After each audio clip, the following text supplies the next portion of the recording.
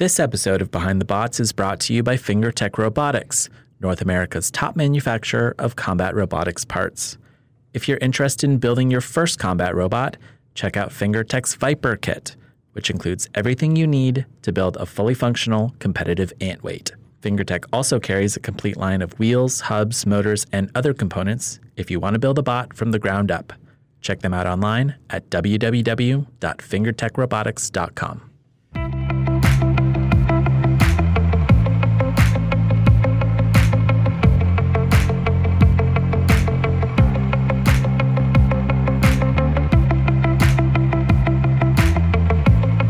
From deep inside a long, hard tube of waterproof sealant, this is Behind the Bots, the podcast that brings you the stories of the builders behind BattleBots. I'm Chris. I'm Luke. I'm Lindsay. And I'm Kyle. And today on the podcast, our postseason interview with the bot whisperer, Pete Abramson. We'll wrap up the show with this week's installment of Robots Around the World. If you like our show, please rate and review us on Apple Podcasts, Google Play, Stitcher, Spotify, TuneIn, CastBox, Player FM, and Podbean. You can follow us on Facebook, Instagram, and Twitter at Behind the Bots. And if you like what you hear, tell a friend. We really appreciate your support. Time for this week's Combat Robotics news. I have 3 news items for you today. First up, BattleBots builders from across the country took home first place trophies and $1,000 each this weekend at Norwalk Havoc in the 3-pound, 12-pound, and 30-pound full combat weight classes.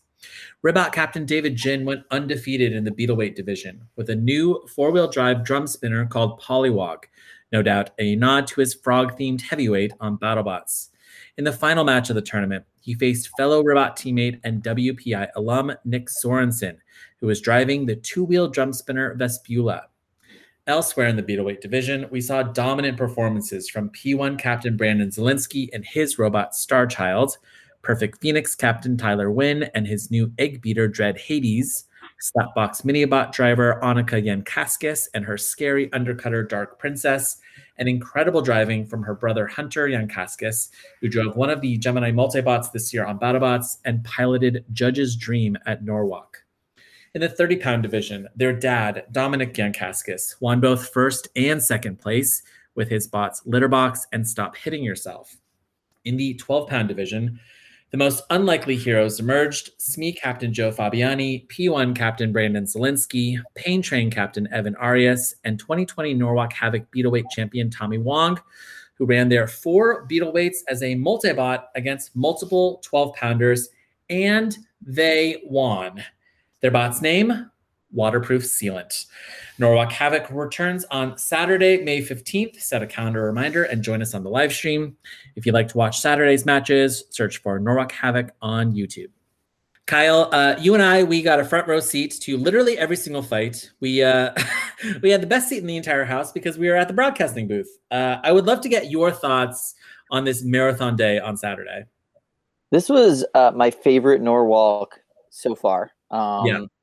So many great fights, so many great moments, so many bizarre things like Brett getting turned off. What was that? Brett getting turned off, Bert getting turned off, Fluffy smoking, all in the same match. Absolutely. Yeah.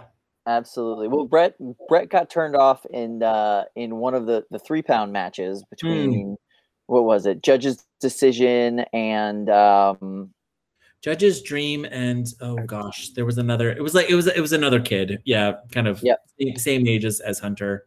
Yeah, exact same age as Hunter. And so that was a really weird thing. That's never happened there before. And then it happened again later. That's right, in that big rumble. Very strange.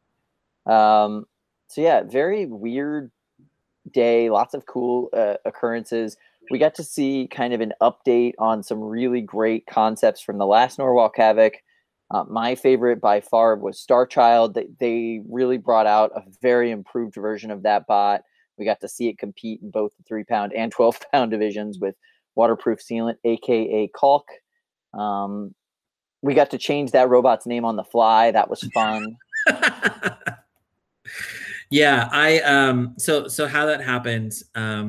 So these four builders banded together and they thought, okay, we're gonna create a meme bot and we are going to troll the Norwalk Havoc announcers, Kyle and I, by naming it Caulk. All right, CAULK. Yeah, And which is a type of waterproof sealant. It's a type of waterproof sealant. And so I texted Kyle the night before and I was like, these builders aren't going to get us. All right. We're going to walk in there and we're going to call that bot waterproof sealant all the way through. And not only did we do that, but they embraced it. And then like the first title card, had the original name, but as we went deeper and deeper into this 12-hour marathon day, the title cards got updated to a waterproof sealant. Everyone was talking about waterproof sealant on the chat, so I was happy that we were able to turn it around. Nobody trolls us, all right, Kyle? No, I mean you'll have to try a little bit harder than that. They're gonna accept that challenge. Yeah, good. Bring it. Please don't. This was also my favorite Norwalk. The event keeps getting better and better every single time that they run it. And the big thing that was new this past weekend was just the relentless pace. They were using all 3 combat robot boxes that they have there, which by itself is incredible. To full advantage. They would clean out one box, they'd run a fight in the other box, and 3 minutes later, there was, 2 new robots ready to go. Like for the first 2 hours, it was literally back to back to back fighting. We had maybe 10 seconds between matches to talk about what we had just seen. It really came down to Bert. Yeah. Bert. So they have these house robots, and originally there was just Brett the Brick. And they would, between matches, move him back and forth between the 2 arenas, which was actually kind of time-consuming because they might need to clean the arena out a little bit. They might need to move some things around in order to get him out. But in this particular case, they just had a Brett in one arena and a Bert in the other arena, and they could just load one and have it completely ready to go. So as soon as one fight was done, the next fight could begin. It was gloriously fast-paced. I really enjoyed that. Did you have a favorite kind of storyline that emerged from Saturday, Kyle? The entirety of the waterproof sealant saga was just fascinating to me. It was one of those things where, like, because the 12-pound division is going on simultaneously with the 3-pound division, the 30-pound division, and we just like all of a sudden realized they're in the final. It's like, they've been undefeated all day and now they're in the final. What? Hold on, wait, what just happened? Yeah. I remember as a spectator, because Chris and I were watching from home, when Waterproof Sealant debuted, like hearing the pure shock, joy, and delight in Luke's voice, because he was just as surprised as anybody, was just so hilarious. And oh man, it was like watching the Avengers come out. Like, I'm not a big Marvel person, but like that's what it felt like to me. And they were their first match was against this team that like flew out from Missouri. They were probably like all ready for like a serious, like match. And then here comes the robot Avengers to make a memery out of it and then win. Yeah. So Kyle knew that it was going to be a multibot from like Beetleweight multibot. I did not know this. So I just look over and I'm a huge fan of Droopy. Droopy won the Beetleweight division at the December finals last year. Huge fan of Droopy. It's so weird. It's so scary. It looks so sad. It just looks like the most depressed little robot. I want to own all of the Droopy merch when it comes out. And I was kind of bummed that like Droopy wasn't there. Like I had walked the pits earlier, like that morning, and I didn't see Tommy Wong or Droopy, and Droopy wasn't on the roster, like the official roster they give us before the event. And to see Tommy like appear and put Droopy into the box, I'm like, what's going on? And then I see Shred It Bro going in, and I see Star Child going in, and Smee going in. I'm just, what is happening right now? Like, it was such a surprise and such a delight. Like I haven't been happier in like the last like, like all of 2021. That was like the happiest moment for me. Just because it was so delightful. And then for them to win like 4 matches in a row was just like cherry on the top. And Kyle, you kept it a great secret because I had put in the chat if there was any word of Droopy returning this year. Because, clearly I had no idea. And you played it so smooth. You're like, oh, he didn't come till November last year. So I'm sure we'll see him at some point in the season. And then Droopy appeared and I was like, oh, Kyle. Yeah, I got a little tip off from Izzy that was going to happen. And so, yeah, it was good to have that knowledge, but it was also really good to see the surprise all over Luke's face whenever those bots came out and loaded in. That was really awesome.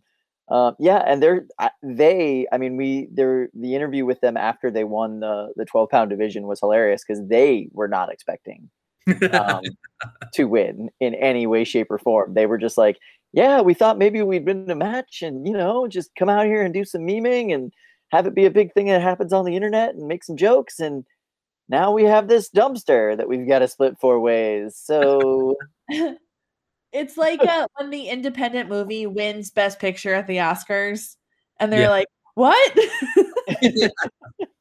Right. I mean, for me, my favorite story from Saturday was the Yankaskis family. Like, yeah, for sure. I showed up pretty early in the morning. The live stream started around 10 a.m. I was there at 8. I left my house at like 5:36 to get there by 8. And people were just kind of rolling in their toolboxes and setting up. And the Yankaskis family was already there. All of their robots were lined up. They had the 3 kids, each one had their own beetle weight. And each one of those beetle weights, they had 3 copies of each beetle weight. So they had built 9 beetle weights. And they're all like laid out on the table. All of the tools are like perfectly in place, right? You look over at this other table, their dad has built rebuilt litter box, this kind of brand new kind of tombstone 30-pounder. And he had only brought one kind of copy of that robot, but he had built this other multi-bot specifically for Norwalk Havoc. Each one of these robots weighed 19 pounds each. And if you know anything about local combat robotics, you can't run a 19-pounder anywhere else in the country.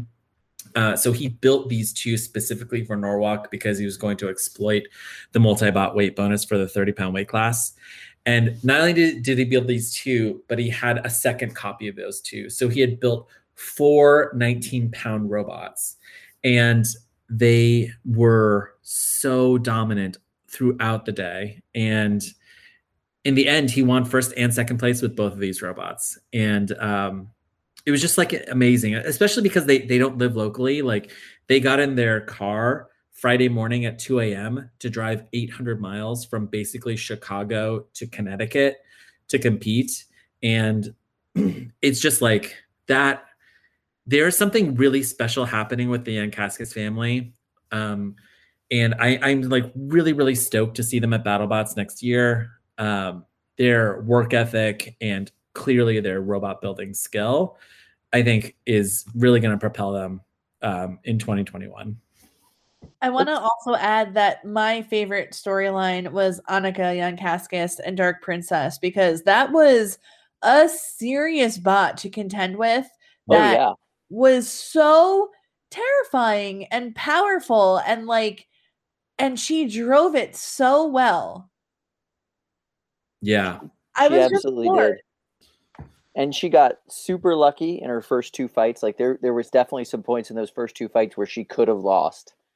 But she kind of had got some lucky breaks and then took full advantage of those lucky breaks and just tore her opponent apart both times. She apparently was really nervous going into this. And was really nervous for every fight, but it did not show in her driving. She was just terrifyingly good with that robot. And Yeah. it just didn't give up, you know? Like, I don't know. I thought I was just so impressed. The cool thing is, I mean, Annika, she's 9, and Yeah. you'd see her coming out from the pits, and she'd set up this little folding stool so that she could stand on it, so she was tall enough to look inside of the box. That's right. And going up against these total veterans of the sport and absolutely fearless, like did not give up at any point in any of her matches and is an amazing driver.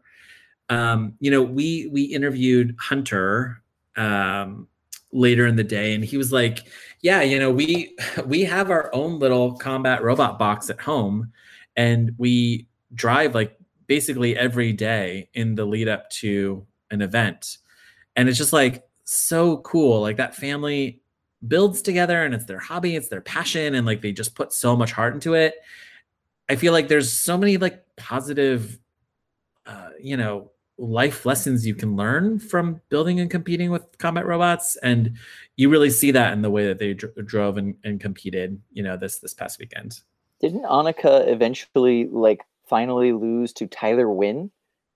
I think so. Yes. Yeah, exactly. Yeah. It's like, well, if you're going to go out, I mean, yeah, literally the best driver in her age group is not a bad way to do that. And one of the best drivers in the country, period, the end.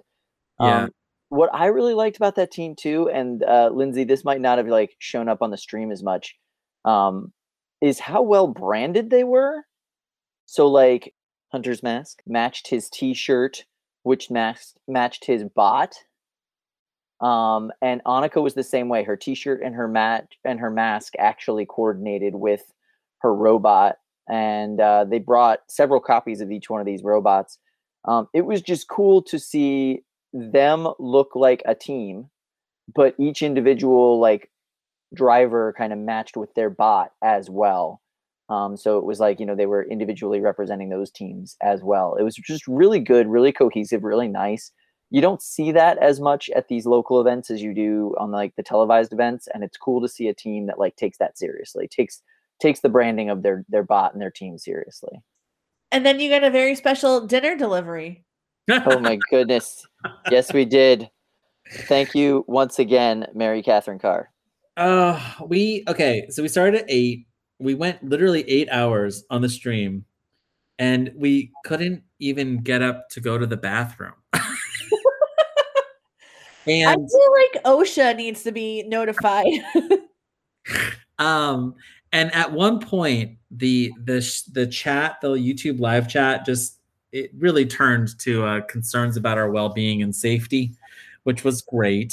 So it was like 6 p.m. and the chat just turns to like, please feed them, please give them a break, please allow them to go to the bathroom. And Mary Catherine Carr sent us this full dinner from McDonald's, and there was another fan, and I'm sorry that I didn't catch their name, that also very kindly sent us a pizza. So that was much appreciated. All right. Second, we're still in the news.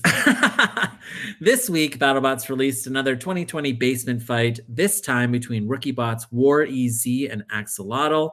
To watch that fight now, sign up to become a BattleBots supporter on Facebook.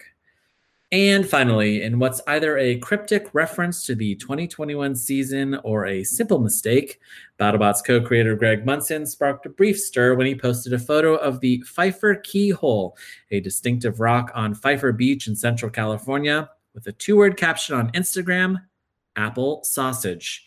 But wait, there's more. On Sunday, we posted a speculation thread in jest on Facebook, and Greg commented with 3 even more cryptic clues in the comments section: 5 sausage slices on a piece of toast shaped like the Millennium Falcon, 2 white horses with the caption, "One is good, one is bad," and a photo of a spoonful of soup with a sliced green onion making the shape of a heart with the message, "Soup loves you."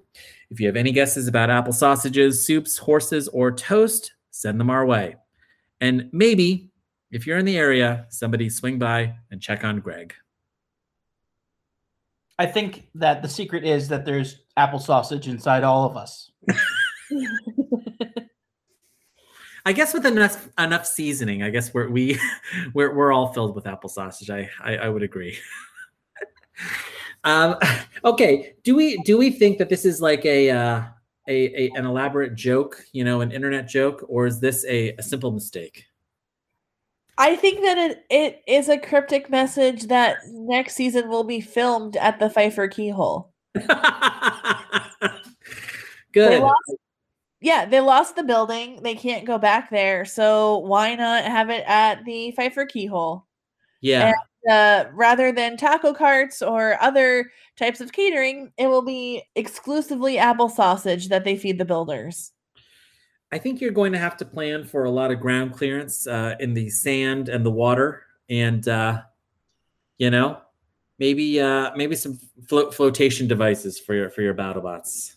Also, if they're going to only feed the builders apple sausage, they should probably spread out the pits even more than they currently are in the COVID arrangement. Do you have any theories?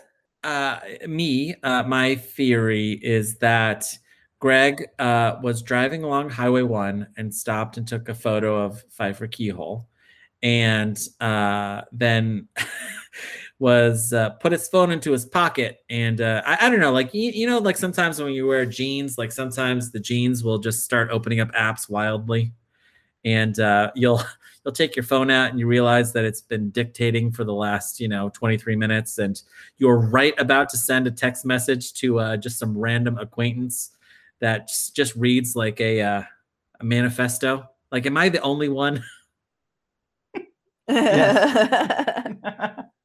I think all things considered, it's pretty wholesome, because I can imagine about 800 other configurations to wind up on Instagram that would be considerably less family friendly or wholesome. So I'm glad that we just have a photo of a rock and an apple sausage. I thought it was going to be next season films in the Big Apple in the meatpacking district. Oh my God. Ooh. Chris. Wow. Okay. My mind is blown right now. All I know is this is the biggest mystery since what Hijinks was back this time last year. And now that I don't have that keeping me up at night anymore, this will replace it. Unlike that, though, this is not going to have a reveal, Lindsay. You're never going to find this one out. What does Soup Loves You mean? That's nonsense. Apple sausage is a 4-wheel drive vertical spinner. With flame coming out of the spinner. Flames coming out of the back end, too. All right, let's switch gears and get into our recap of the Bronco episode of BattleBots Bounty Hunters. BattleBots Bounty Hunters launched in January on the new Discovery Plus digital streaming platform, and this past week made its way to the Discovery cable channel. Because the outcome of this episode has been known for months, let's instead talk about our general thoughts on the format and the top fights from the Bronco episode. So first off, do you like BattleBots Bounty Hunters? Does it make sense? Is this more fun or less fun than the main show? Your thoughts on the format, Chris, Kyle, and Lindsay. I think that it provides new opportunities to tell stories. I think it provides new opportunities for us to get to know some of the builders to help them build up their own brand.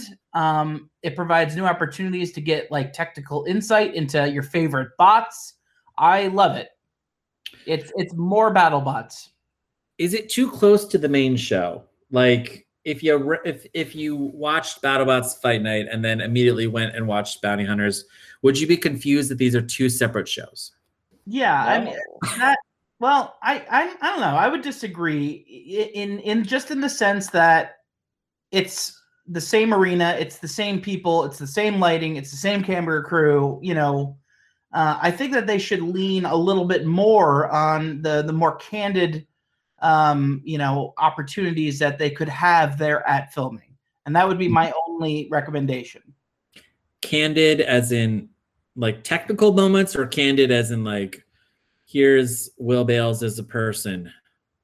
Well, both actually. Okay. I think, if you have a chance to get right in there in the pits, I understand the COVID limitations for this year, but if you have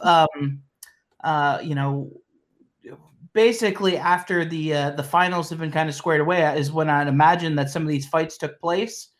The pressure's off. I understand that you have to clear out of the arena by a certain date and time, but explore the time that you have left to find out what makes the builders tick and find out, more importantly, what makes their bot tick. So the other kind of element that's new about bounty hunters is all of the cash that's on the line. $25,000 are being given away every single episode. Every single bot that you see who competes on the show gets at least $1,000 just for entering. They get a little bit more if they win. And if you win the entire thing and you defeat the bounty, you win a couple $1,000s.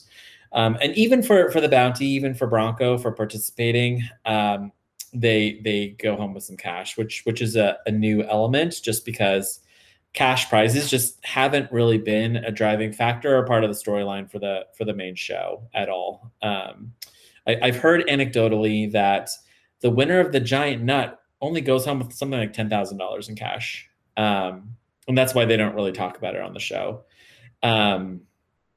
So kind of putting cash front and center, I think is an interesting element. Your thoughts on the Bronco episode itself? Were there memorable fights? Kind of your big takeaways from the episode? Oh, I have so many good takeaways. There was great fights in this episode. Oddly enough, so many better fights than the actual bounty fight, I felt. My favorite fight from this episode, Chomp had a really ridiculously fun match against Balespear. Not a combination of bots you would think would have a great match, but it was a really great match. Thoroughly enjoyed it. And Rotator. I mean, Rotator really showing, Victor Soto's strategic abilities as well as just the power of that bot and his just really dominant driving throughout this entire tournament. So yeah, those were my two big takeaways. But what did you guys think, Lindsay and Chris? Didn't you guys just watch it? Yeah, we actually watched it before we started recording tonight. It was interesting. I think Black Dragon can hold up to intense temperatures for just a little bit longer.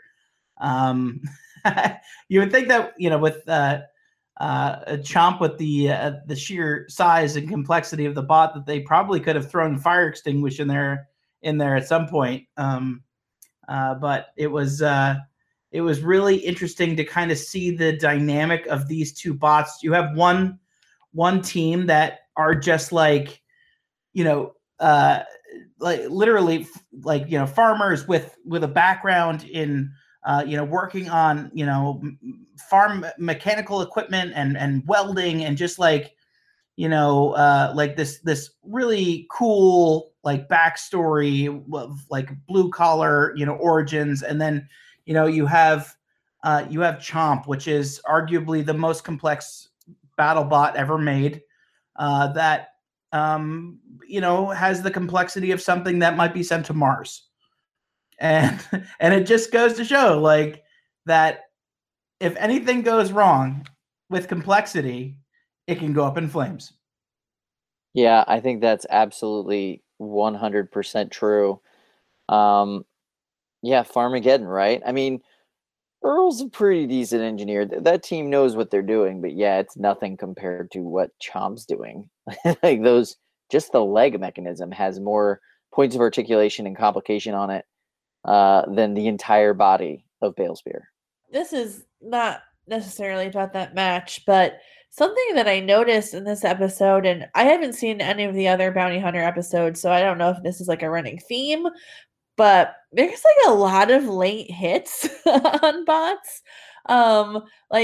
When you think that they're done and being counted out, the other bot will go and smash them in again. We even saw Shredderator hit Sharko while it was being counted out, which I think is not really something you see on a regular season episode. I wonder if it's because this is the last chance fight, and they know that they're all bringing these bots home and probably rebuilding them from scratch anyway. So why not just put on as much of a show as you can? But I don't know. It was interesting to see, like, you know, bots that were clearly on the verge of being counted out or actively being counted out and then just like continuing to get pummeled. Yeah, there is a fair amount of that. And I do think that's what it is. So this was filmed at the same time as the final, or at the same time as the tournament, I should say. So this is like the play-in matches, right? Like after the tournament's over, you know, a bunch of buddies get together and they're like, let's do a play-in game while the final main tournament is going on. That's like what this really is.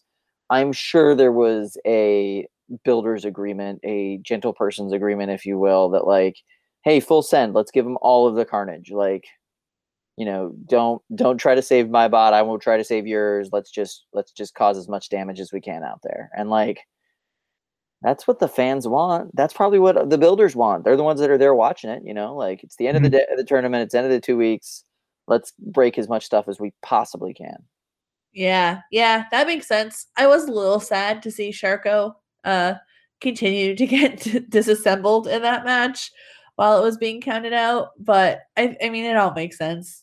Luke and I can't speak for that. We literally sit underneath the decapitated head of Sharko for hours at a time and talk about robots. So, yeah.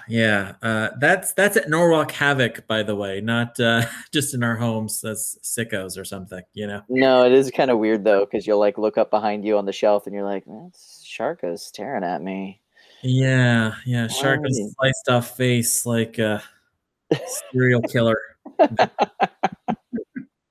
And that's it for this week's news and recap of Norwalk Havoc and BattleBots Bounty Hunters. After the break, our interview with bot whisperer Pete Abramson.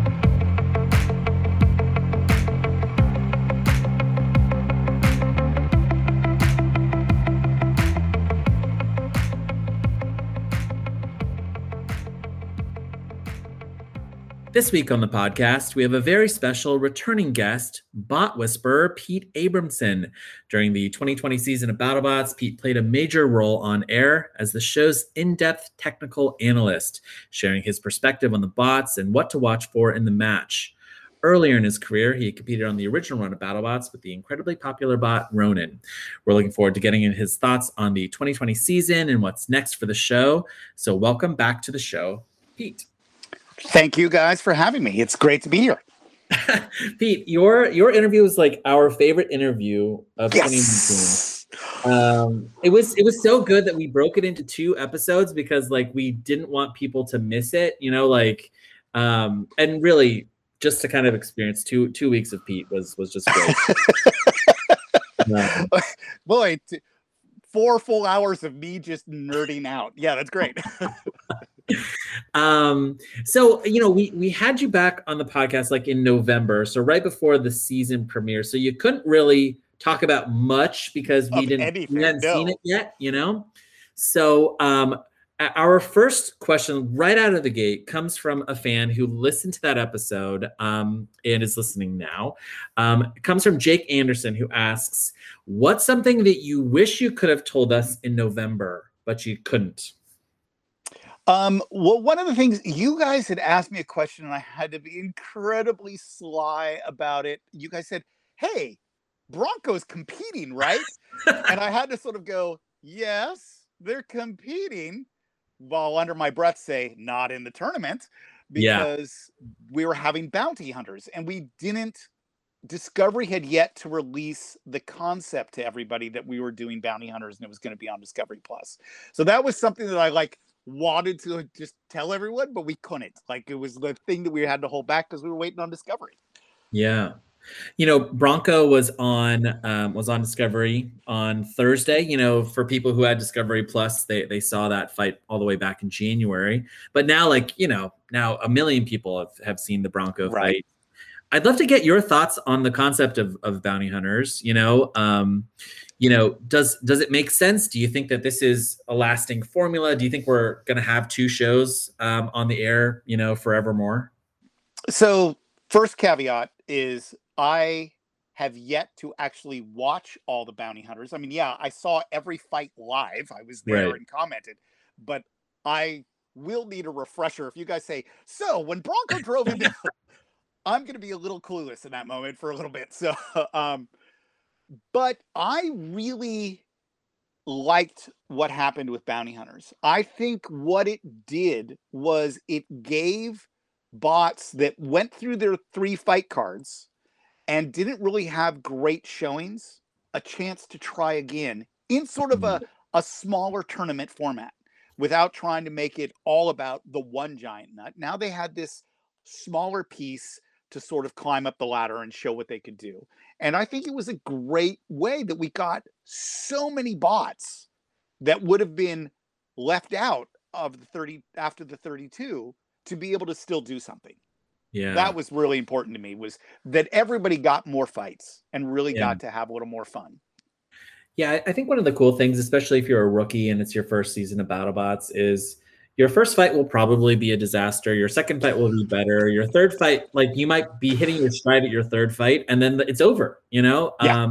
But being able to get a fourth fight, maybe a fifth fight, get a little bit of cash for bounty hunters, you know, like we're seeing rookies that were in their best form in bounty hunters, which is really cool.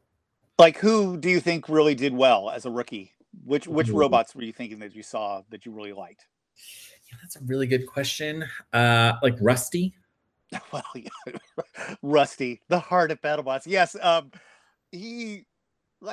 think he was already showing great anyways. I mean, his survivability in the regular fight card round was pretty impressive. Yeah. And to be able to, like, we all just wanted more Rusty. Like, everybody did. Or actually, we wanted more Dave Eaton. Like, Dave should just have a camera on him at all times because he's just a comedy show, and he was the best. Yeah. We also saw an incredible rookie season from Jackpot. Yes. Whoa, Jackpot was amazing. But something that's important to pay attention to, I mean, Jackpot had a really good opening season, but could they have made it all the way to the end of 32? I don't know. I mean, that requires such sort of a deep bench to reach to of parts and durability of bot and repairability of bot and maybe even multiple bots. Like, anybody who wins, you realize they had to fight 8 times to get there. Yeah. Like, that is rough. Like, 8 times. And when you're in the 32, let's say the fight card format, you'll usually have a pretty seasoned tough bot you have to fight, and then possibly you have 2 lower duty bots that you may not be as far up the chain or as well seasoned yet. So you might be able to get away by sort of winning in those 2 fights and losing to whoever your main vet is that you're fighting. But once you're in the 32, that's real fighting, right? I mean, that's the hardcore at that point in time.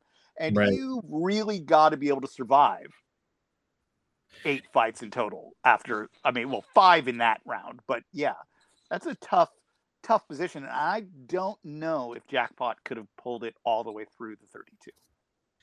It's I feel like the show did a pretty good job of telling the Jackpot story, but it's remarkable the more you learn about it. 5 weeks to build. Yes. 1 3/4 jackpots, spent less than $8,000 total out the door, including almost $200 on glitter, which I just find so delightful. And to come into the top 32 as the number 11 seed, as the number, like the top rookie is pretty incredible. Yes.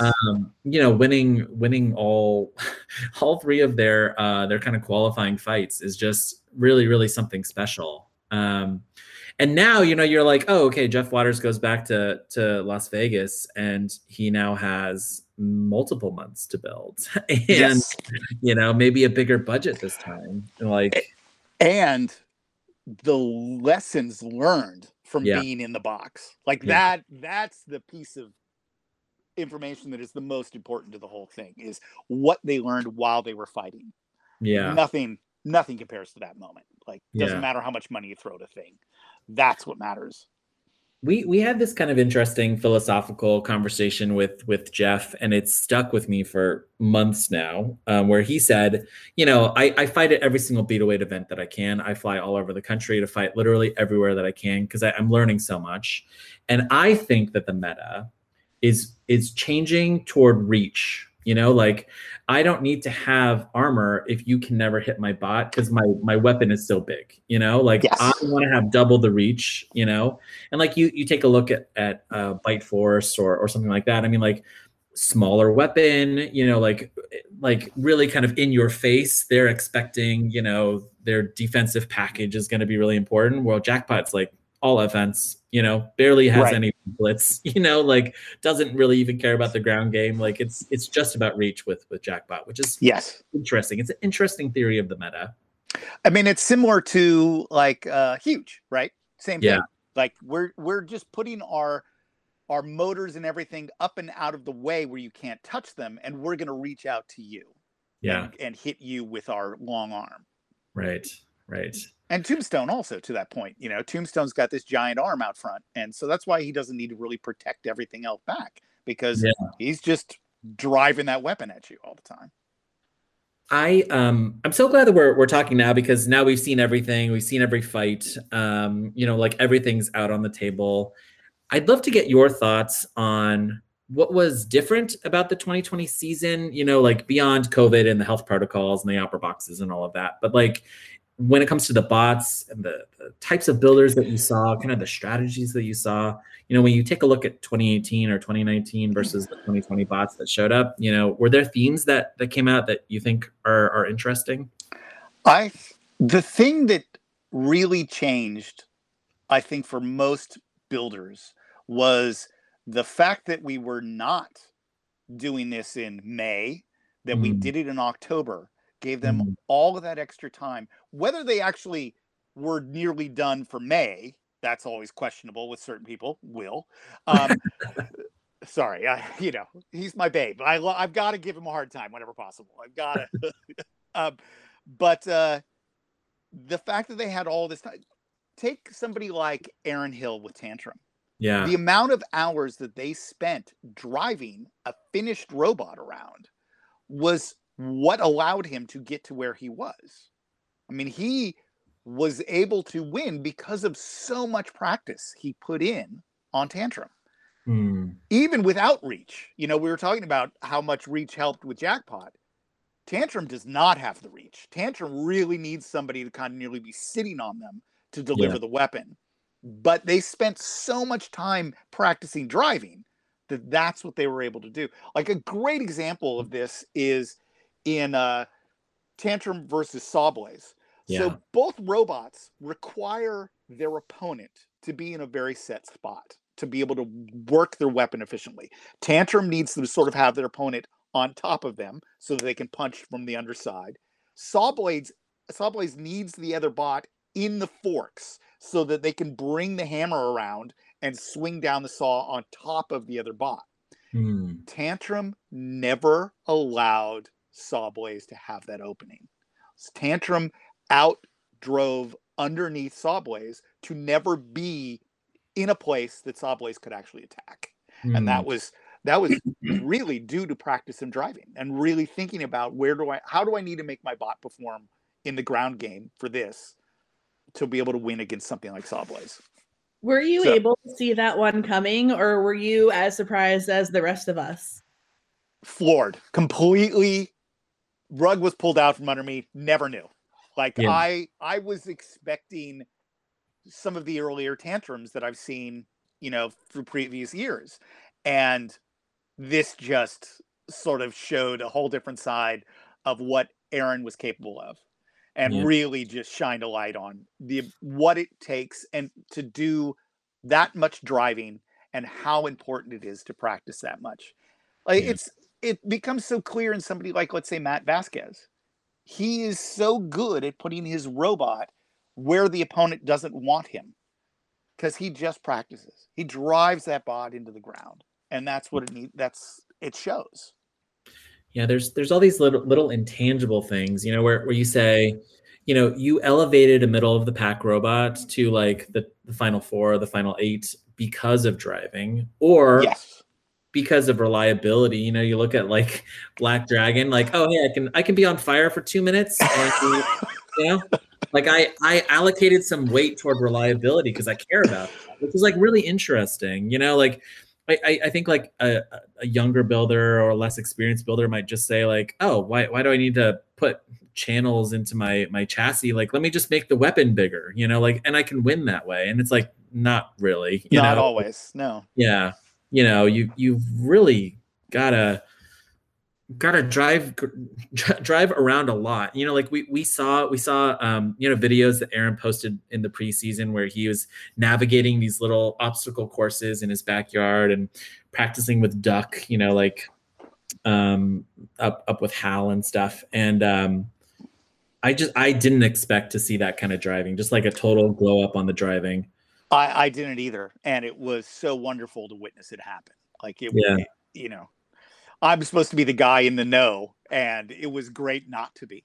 To be as surprised as everybody else was really a joy for me to be able to sit there and watch that happen.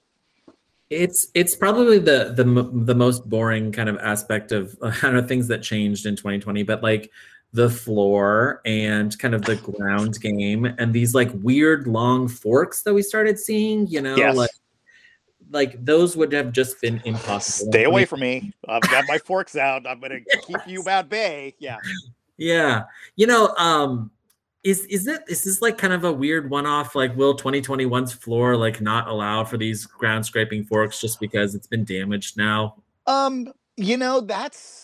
That is the risk that the builders have to take, is they make the choice. They all know we are not going to replace the floor every season. That was an incredibly expensive floor. And to even replace pieces during the season, if something really bad happened, the amount of work it takes to be able to swap a whole panel is insane. Like it is so embedded and jigsawed together. And so everybody has to start realize and understand that we could level everything out at the beginning of the season, right before we start shooting.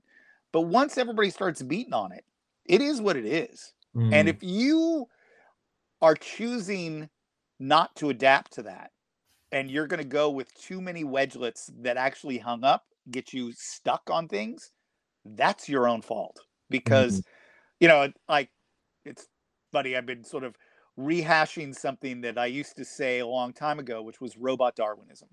And adapt or be scrapped. That's sort of the new section to that thing. You have to be able to adjust your bot for what conditions of the floor. I mean, that's why I always think of Darwin, right? I mean, every niche that a little bird fits in is because, wow, my beak evolves to work for that specific flower that nobody else can get to. And that's sort of what has to happen with robots, right? Is if the floor gets funky, you need to be able to deal with that in a way that keeps you from hanging up on it. And somebody like, not to use Matt again, but yes, let's use Matt again and use Whiplash. The fact that their shovel of the front end and the weapon up there can be lifted, which means he can raise it slightly above and never worry about it. And he only has to put it down when he has to get right next to the other robot to try to get the scoop. Whereas Hydra has those fingerlings right up front that are just scraping the ground and get hung up on seam edges a bunch. You'll see it happen. Little pops and little things that sort of stop them from having really good momentum across the box. And that's the game you have to play, is like, do I want the perfect wedge that scrapes paint off the floor?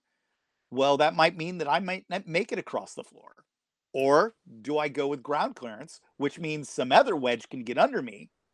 But let's say like also Witch Doctor or Hypershock take care of this quite well by sort of having ground clearance and having four big wheels, which means they're never really high centerable. They can kind of drive off of these things like, off-road buggies.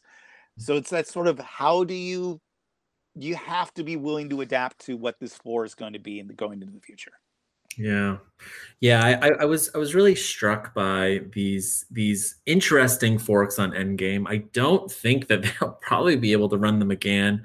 And then I kind of felt a little bad for Witch Doctor, that they weren't able to adapt to this new flat floor, like as well as some of their competitors, because they don't typically play the ground game like the same way. And they did great in 2019 when there's seams all over the place, but like here where we have this totally flat floor and we are actually seeing paint getting shaved up, like Yes. yeah, it's tough. That's really tough.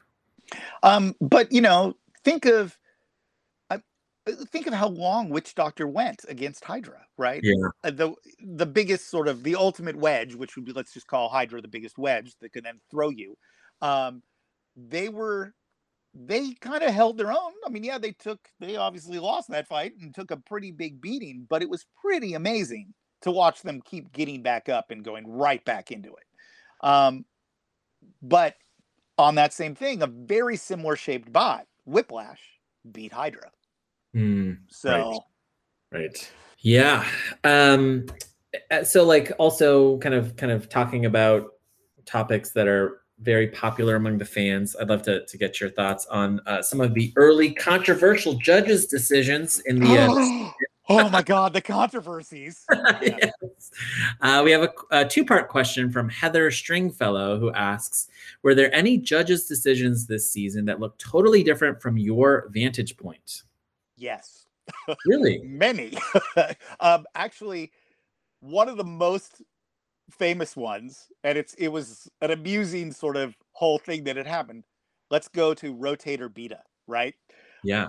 The camera goes to me and I give my thoughts, which was Rotator won that one because I felt caused more damage because the head got knocked off, as well as they were put more sort of scrapes all over the armor. Even though it's not really easy to see, they actually did probably in my mind more damage.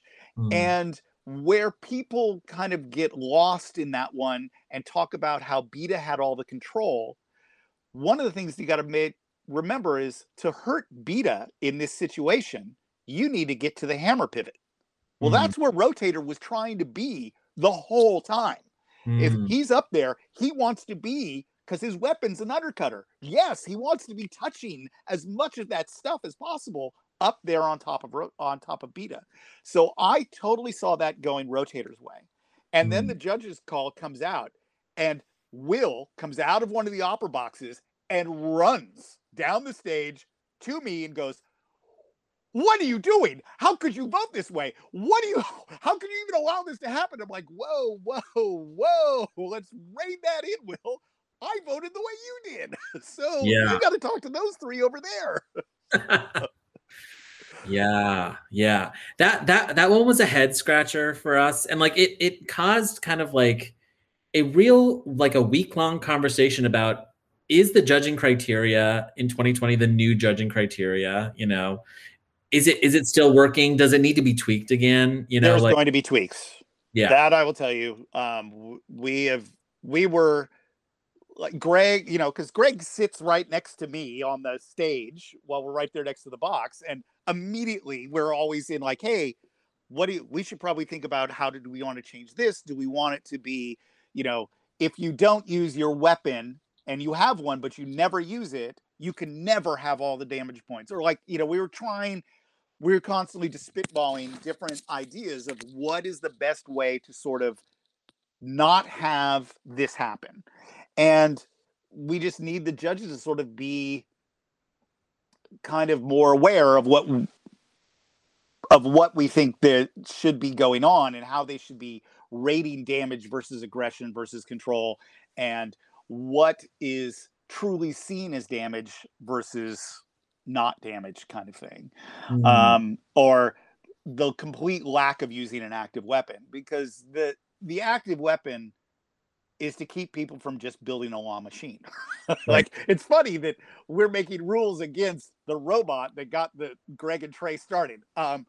Because we don't want bots. Because that sort of what we felt was the death of Comedy Central. Was we turned into a bunch of giant pizza slices driving around super fast, but it wasn't the most exciting fights anymore. And so having an active weapon negated boring fights in our thoughts. But when somebody chooses not to use their active weapon and only wedges, we're like, okay, it doesn't make it okay to drive in with a fully active weapon and just never use it because you just want to use your wedge the whole time. That, like, I remember Donald a couple years back had a beautiful curved plow he made for I don't know if it was for Tombstone or if it was for a horizontal he was going to fight. And he drove out and spent half of the fight banging that against their weapon and then spun around and attacked with the regular weapon. So that he was aware of, I need to use my active weapon at some point very soon. Whereas like Beta, I know because that weapon, the hammer is kind of delicate to side loading, that they just couldn't swing it at a robot like Rotator because they would just get knocked off like it did. So that was, it's a tough thing because you see that happens even with somebody like Adam Wrigley with Shatter. Like he has to really choose when to fire that hammer to not get it knocked off by a giant spinning weapon. He has to slow somebody else's weapon down before he makes his attack with the hammer. Right. Or else he's putting his hammer at risk, which we saw the hammerhead get knocked off multiple times. Yeah. I'd like to get your kind of definitive opinion on bike racks inside of the battle box. Like I don't know if I'm just a BattleBots hipster, but like I felt like I could appreciate the concept behind the bike rack. Like I can appreciate the thinking and the kind of the innovative problem solving. But I would imagine if I was instead running a very expensive TV show, I would I think differently. Your thoughts. I mean, I saw the bike rack hours prior to it all, and I had long conversations with Jake about it. They showed it to me, we talked about it, and I was like, okay, there is nowhere in our rule set that says you can't do this, but on a social level, this won't look good. I said, this will come across looking pretty stupid because you are just going to look like you're only there for the win. And that's it. And I understand that because we are in a tournament and you are trying to win, but do you want to do it this way? I said, this is your choice. I mean, you may get a ton of backlash from this. Like, this may not look good for you on the internet. I'm just letting you know. I mean, this was like, it's almost like Netgate in a way, right? It's the net was not specifically called out in the rules to not be able to do. And so when it happened, it was an amazing thing. And the bike rack is kind of the same way. There was sort of what was broken was more of the spirit of competition was what was broken by it, not any rule. And he was in his full rights to do that. But now what we want to do with judges' criteria, if you go out with a thing like that, he never fired his weapon. So there is no, you can't get all the points because you didn't fire the weapon. That's sort of our concepts. Whether that gets enacted, I don't know. There are many revisions to go through. Yeah. Speaking of which, brings us to the second part of Heather's question. What are some inevitable changes to the rules that you can already see coming, other than bike racks and things like that, maybe judging? But like, are there other inevitable changes you think after 2020? No. I mean, we really don't want to go back to 40 pages of rules again of like how to design your bot. Like, we really liked having a lesser set and having people be more open to do things. But then if it becomes unsportsmanlike, that's usually when I think everybody sort of steps in and goes, okay, we need to sort of come up with an idea for this. Like, how do we solve this? I mean, maybe, if you come out with a bike rack, you have to back away for X number of feet, or you can only corral for 10 seconds. You don't get 30 as a pin or a grapple kind of thing. Because we also don't want to eliminate, like we want overhauls to be able to show up and grab another robot and carry them around the arena and throw them on a saw or stick them out of the arena if they can. Like, we want a control bot to do what it can do and don't want to hinder that. But we also don't want to see a boring fight. which sort of like the corralling, the bigger brother holding the little brother with his hand going, you can't hit me. You can't hit me. Go ahead, swing, but you can't touch me. Well, Yeah. I was kind of hoping, if you remember Chomp versus Huge, Chomp's hammer is made out of AR. That whole thing was an AR 500 piece. Mm. And if you know what AR is, to bend it, the bending that they did to get the shape of the hammer on Chomp required a custom built bending rig that was concrete anchored to the floor in the shop, and they used the forklift to apply pressure onto the arm to bend those arms. Yeah. After Huge, it was a pretzel. It was just a spiraled thing. Now, I was looking at that bike rack going, if Huge catches a corner, this is just mild steel. This thing's going to just fold. So, like, maybe that will be the right thing for them to have happen, is they lose this bike rack. But they had obviously built it in just the right amount of geometry that just would never allow Huge to catch an edge. I mean, it was, you have to give them props for it. I mean, it's like Chuck coming up with the de-icer way back in the day, where he held off Ice Wave with Ghost Raptor. These are incredibly innovative things, and I love that they get used. And I mean, I love to see a thing like this, but it also was heartbreaking because that fight turned very boring. So, Yeah. I don't want to stifle creativity, but I also want exciting fights. So it's a tough place to be. Right. I've got a question from Jesse Mullen, who wants to know, what was your favorite insight that ended up on the cutting room floor? I barely even remember anything that I said. So when I'm watching the show, I'm like, oh, wow, I actually sounded intelligent there. I can't believe that. Because I don't remember any of my insights. I am live without a safety net, except for the cutting room floor, like you just said. And I don't even recall half the stuff I talked about. I think somewhere, and I think, actually, you know what? There was a piece that did end up in the cutting room floor, is I talked about Hydra because I had spent a lot of time with Jake and with Dick Stuplik about why is Hydra such a good flipper. And we really talked about how the physics worked and how the valving system worked. And we discussed about constant force contact. And I used the analogy of that. Think of like a baseball bat. When you swing and you make contact with the ball, as you continue through the swing with the bat, if the ball is still in contact with that bat for the longest period of time, the furthest that ball is going to travel, because you're imparting more energy into it. And that's sort of how Hydra works, is as long as it's maintaining contact through its full swing, it's imparting the most energy it possibly can.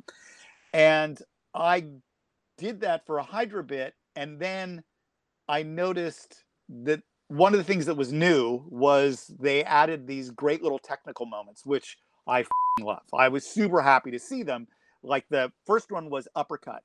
And I think the writers obviously had heard me say what I said, because they used the exact analogy of a ball being in contact with a bat for uppercut. And so that was, it kind of made it to the cutting room floor, but it got used in a different way. And I thought it worked out. So Aaron Catling, the showrunner, and he feels there's many more places that I can get used a little deeper and a little better and be able to use my insight more. This was, we had 2 weeks to shoot, and they were in the editing room within days after the full season. So we were kind of just trying to play catch up, and I was learning my role basically on camera, like right there in front of you all. Like, what am I going to say? How am I going to say this?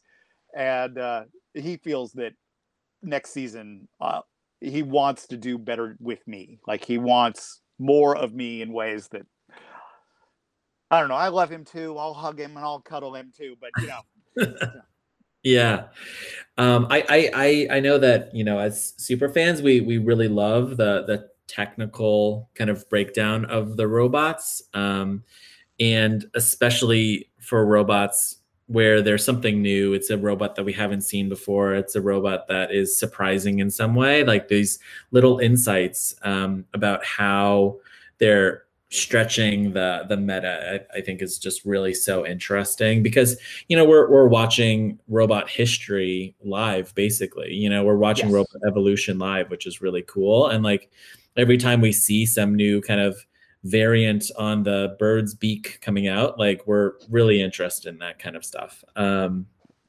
Well, I hope that like there is so many times I start a line of dialogue and it starts out great, and then by the time we're getting near where they would cut, I just have marbles dribbling out of my mouth. Like it is just word salad at that point. Like I've lost my thought and I'm completely. So there's plenty of crap that's probably on the cutting room floor where I just sounded like a idiot, which I'm sure I was being, or I was just simplifying it too much, right? Instead of being technical about it. So yeah. I wanna go back and ask you a little bit more about Rusty because I'm curious. So okay, first off, we saw in the final episode that Rusty won the kind of Rookie of the Year. Right. Okay, that award looked like it was built in the Lincoln Electric tent. Like, was that an award that it was? Okay, good.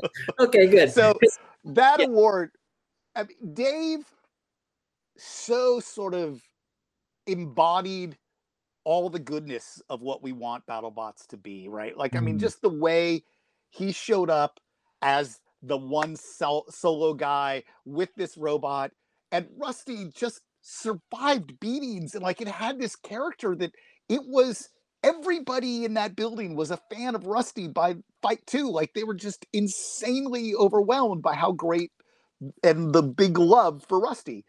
And there was a discussion between Greg, Trey, and myself about like we need to do something for Rusty, and like we sent out runners all over Long Beach to like ship scrap yards trying to find big giant nuts and bolts from these places where and on a Sunday, no surplus stores open, of course. Like we're trying to find something, and somebody finally found something in the art department. They were able to go and find something, and they welded together this thing. And it was, I don't know if we're going to have a Rookie of the Year every year. This was much more of a way of saying thank you to Dave for what he did, for just sort of driving out and putting himself out there the way he did.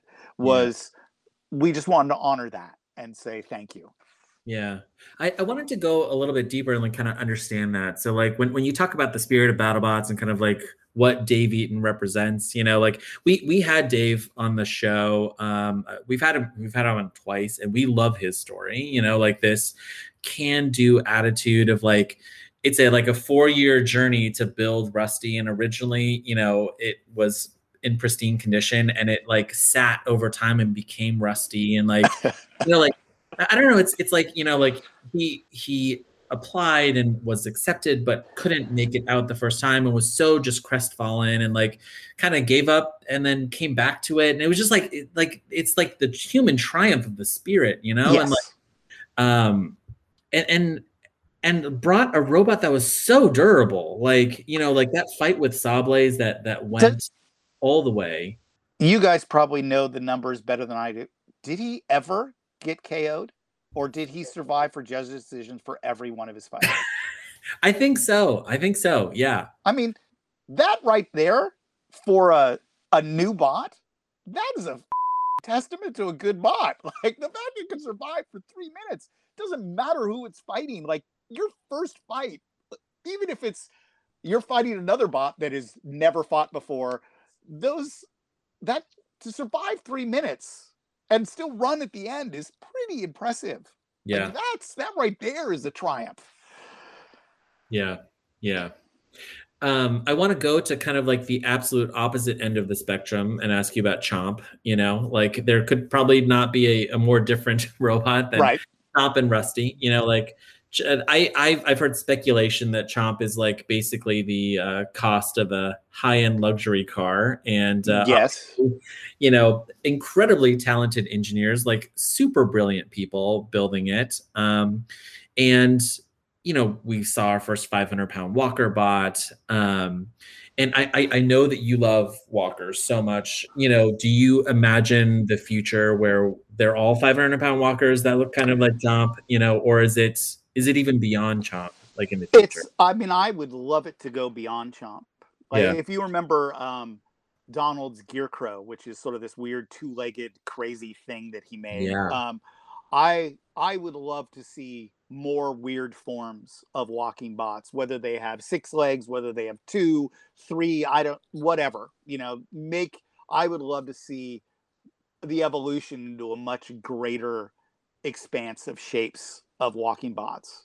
Because I just think, you know, it's what everybody wants. Like, they look at Atlas and all the stuff that came out of Boston Dynamics, and people are like, "Can't we put weapons in those guys' robots' hands? Because let's see them fight each other." You know. Yeah.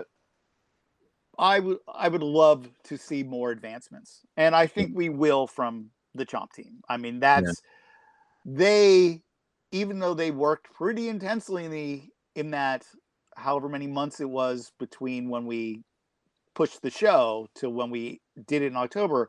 I mean, they were building 2 complete bots that are totally different from each other and have to interact. So that was, you know, it makes sense that their first showing with that bot wasn't as good as they hoped. And I think they could easily do better coming next season. There's so much they learned about what they need to do with their bot now. Yeah. So you sit on the mythical and famed selection committee for the 2021 season. You've sat on the selection committee for a very long time, but I'm curious. Hearsay. All hearsay. I heard that BattleBots got nearly 500 applications last year, and I can't imagine winnowing that down to 80 bots. You know, I'm assuming it's even larger fields this year. We're getting pummeled. Yes. Yeah. We're getting pummeled. So what does that selection process look like in 2021, given that there were only 4 international teams and a lot of people already built? You know, like, is the expectation that, like, it's going to be mostly international in 2021? You know, like, are there room for new rookies, stuff that people didn't apply with in 2020? You know, like, how's that challenge, I guess? So, first of all, let's just start with, we have not gotten picked back up again by Discovery as of yet. They're in the middle of contract negotiations and trying to solve all that. But that's so we hope that there's a season. Yeah. But I just want to let everybody know that it's just like everything else. Nothing is guaranteed, even for BattleBots with having a show. So, and we are hoping that maybe we'll be able to have, like, more content asked for by Discovery, which means we can have more bots. The more hours we do, you know, the more hours of footage that we shoot, the more fights we have, the more bots we can have. We also have lost the location in Long Beach. That building is no longer available to us. So we now have to find a location. Where will that be? Will it be Vegas? Will it be Long Beach, someplace in Long Beach? Will it be somewhere here in LA? Will it be somewhere? I don't know. You know, Norwalk, Connecticut. There you go, Norwalk, Connecticut. They're out beating the bush to try to get a good building. But we have the application, part of the website, has gotten pummeled. We have quite a few. Now, usually we need continuity. We do need bots that we've seen before come back, because why would you have a season of football and then get rid of every team and get a whole new fresh set of teams, right? Yeah. No, that's not going to work. So we have to fill quite a few slots with those existing teams. We also really want the international teams back. Having international robots is a huge boon for the business of BattleBots, because international sales of the show matter. Like, I mean, it helps fund us to be able to have a show, is because we sell the show across seas. And other countries want to see representation, rightly so, right? By other countries, not just it all be America. And so that's a huge thing. We obviously want as many internationals as possible. Now, COVID is a giant mystery in the future. We don't know where it'll be. We're hoping everybody's getting vaccinated when they can, but it's still an unknown. So will that keep certain teams away? I don't know. It might. Then we start to, so now I've gone from there are vets that we want. There's a certain chunk of vets that we definitely need to bring back. We want a certain chunk of international bots, whether they were already pre-vets or not, or known builders.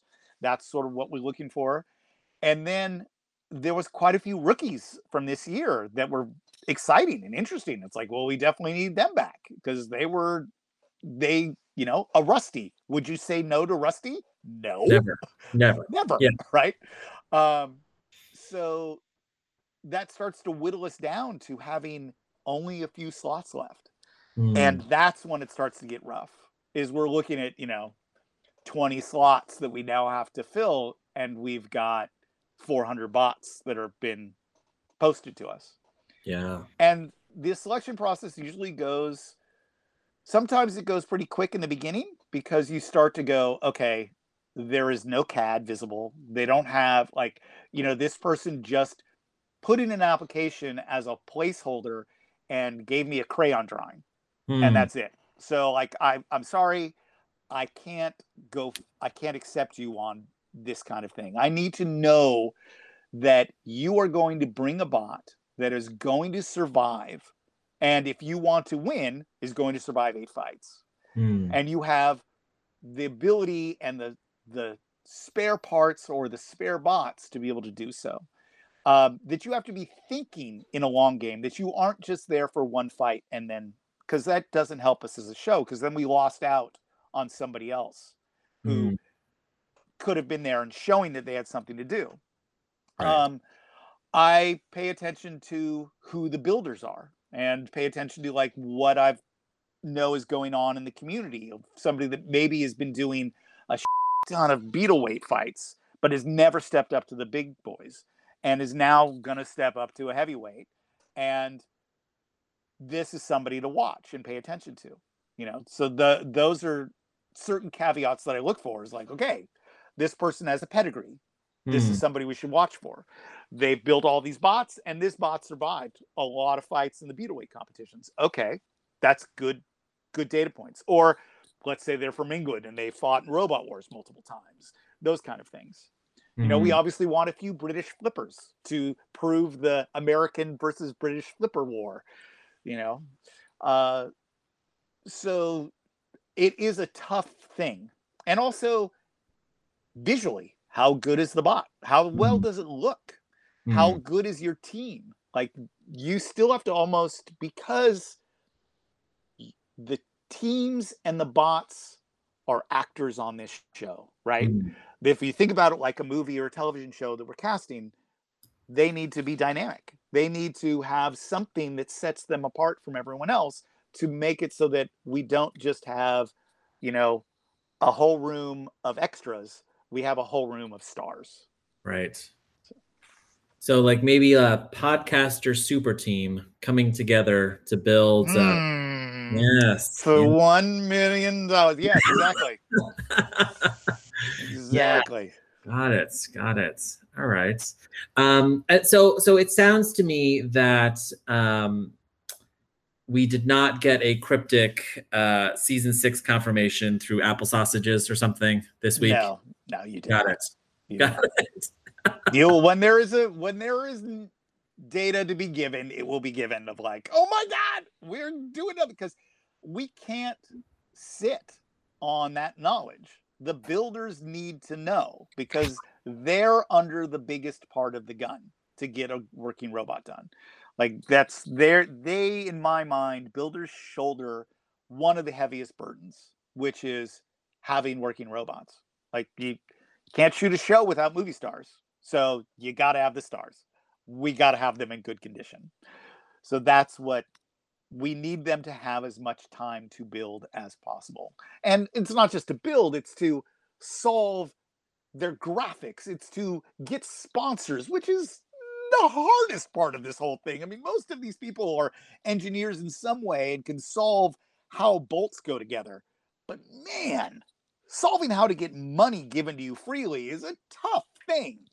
And that's like one of the hardest. And I want people to have as much time and also to be saying, I'm going to be on this show for the next season. This is why you want to give money to me. Yeah. And we want them to have that freedom to do that. Like, that's the most important thing. Yeah. Yeah. Lindsay, on over to you. Lindsay. Hello. All right. So as you can imagine, you got a lot of listener questions. Oh, God. So we can treat this as a speed round if you want, but because I know that we have a very special segment coming at the end of this, which I won't spoil now. But so the first listener question is from Sumi Shik, and they're curious about rematches, grudge matches, and exhibition matches. Yes, I'm sure many fans and builders would love to have one-off matches or even rematches, even if it's independent of any particular season. What would it take to make that work? Money and time. I mean, it is taking this last season as the example. I mean, we were cramming in, I think one time we got 23 or 24 fights done in a day. Whoa. That is insane. We used to only do in a session. So we'd have a morning session and an evening session. We'd do at the max 9 fights. And to have that many fights was huge that we were pumping it through. We don't have time. And like, the camera rolling is expensive. It costs money to have people there filming robot fighting. And it costs money to have Chris and Kenny talking about robot fighting. So grudge matches and fantasy matches are tough to come by if they're not serving the purpose of the show. Like, the show comes first. How do we tell this tale of the tournament? That's the most important thing we need to talk about. Hopefully that answers the question. No, yeah, that makes a lot of sense. So the next question from Stephen Eager wants to know, I love your passion for the sport. Now that you become an on-air personality and are being asked to do interviews like this, which is always a treat, with the experience being relatively new for you, how close have you been to accidentally spoiling something in your excitement? I recall you saying bots like Ice Wave, Bronco, and Son of Ayachi would be competing and not just have one-off appearance, since that was before Bounty Hunters was announced. So good save there.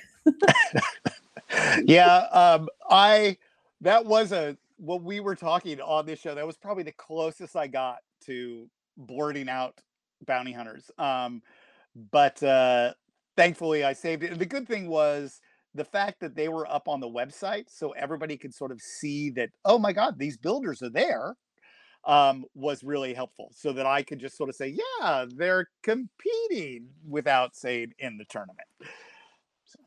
You would have given us some good breaking news, though. Yes, I know. But Greg would have killed me. So I don't do that. I like my job, guys. I really like being the Bot Whisperer. And I don't want Greg or Trey or Aaron or Chris Cowan or Tom Gutteridge angry at me, ever. I want to do the job that makes them happy. So Good point. We want I'm not going to give away the secrets.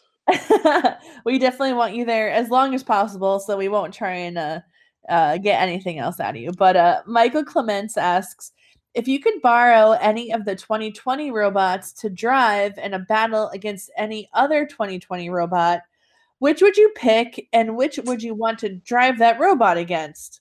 I don't.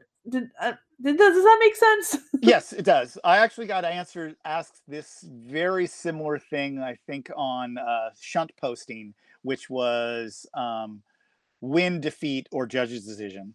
And you choose like the bot you're going to be fighting with, and then 3 bots that you're going to win against, lose against, and have a judge's decision against.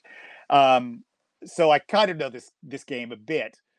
I think I would pick, for me, if I had to drive it myself, I think I would want either Whiplash or a working version of Hypershock. I think I kind of want a giant RC car in there because I think that's what I probably feel a little more comfortable with. Actually, Witch Doctor would be another great one too because that's fairly similar to that. But who would I fight? Anyone. Like it just the excitement to be able just to fight anybody again with any one of those robots would just be awesome. That's a great answer. Michael also adds in a PS. Please don't get them out of the arenas. They're the only knockout potential flippers and lifters really have, and are still incredibly hard to do with the current arena design. Just so you know, I am a fan of the toaster slot of the arena. I believe that it is important to be able to put another bot into that slot and have it be an out. Like that to me is what keeps control bots and flipper bots and everything in the game. And it doesn't just end up being vertical and horizontal discs. Agreed. All right. So Dane Ironfoot has 3 questions. The first is, which of the new robots impressed you the most / are looking forward to seeing their improvements next season? Of the brand new bots that came this season, or sort of like improved, like, Tantrum was super improved, became just a solid brick, but we've seen Tantrum before. But of brand new bots, I mean, obviously it's going to be Jackpot, right? To show up and to be hitting as hard as they were hitting was pretty impressive. That was, I think, like if we were to have a Rookie of the Year real trophy that wasn't just to say thank you to Dave, I think Jackpot would have gotten it for just proving like, look, we can come up here and hit just as hard as anybody else. And imagine what he could do with a doubled glitter budget. Oh my God. There was glitter everywhere in that arena. Usually it's just aluminum shavings, but now it was this plastic stuff that sticks to everything. So if you touch anything, like the glitter just gloms onto you. But glitter for the win. Yeah, lasting prize. His next question is, what would it take to see you return to the battle box? So much money that I can completely quit my day job, but have the shop that I have at the day job. That would be a lot of money. I sort of feel that I've done that phase in my life. And as you guys can see in the video, which, sorry, people only listening, behind me is Lego. Everywhere surrounding me is Lego. That is where I've transitioned to. I used to build robots. Now I build Lego. I still love robot fighting, obviously, as you can tell by how nerdy I get on camera. But I don't really feel the drive creatively to build combat robots anymore. So I know, sorry. Some people think that's a loss, but that's just sort of where I am in my life. That's totally fair. And Dane's last question is pretty controversial. Are you looking forward to the inevitable day when Technical T-Rex and you are both the bot whisperers? Oh, that'll be fabulous. Technical T-Rex is so much smarter than me. Technical T-Rex puts stuff up. I look at that board and I go, holy crap, if I could have only said that during the match. Like, that's what I wanted, because I love what they do. They've done such a good job of breaking down the physics, the mechanics, the sort of why a motor over that motor. It's been great. I really love Technical T-Rex, even though he's got little teeny arms. I can only imagine someone being in an inflatable T-Rex costume for an 18-hour production day. That's almost like having to be in Long Beach with 90 to 95-degree days, all of the bay doors open because of COVID, and me having to wear a bomber jacket the whole time. So yes, I know what Technical T-Rex is going through. It was hot on that stage, by the way. Yeah, it looked like some of the competitors were getting a little toasty, so I can only imagine. So Matthew Cahoy asks, what was your favorite fight this season? Oh, that's without a doubt Rotator Valkyrie. Was so spark wheelies for days. I was just in heaven watching that fight. I get so giddy when Valkyrie is tipped up on end and the bottom of the disc is scraping the floor and just spraying sparks everywhere. And it holds that position due to the gyroscopic action of the disc. And it is such a joy to watch happen. That to me was one of my favorite fights of the whole season. There were some other great ones all around, but that one I really enjoyed. That was, I mean, it really just showcased what both bots could do, and it made Valkyrie just look so like it was just the best showcase for Valkyrie that I think there has been in all of the seasons. Yes, I mean it caused huge damage, and it was just such a shower of sparks everywhere, bright orange spraying. It was great. You don't need glitter for a fight like that. You've just got metal shavings.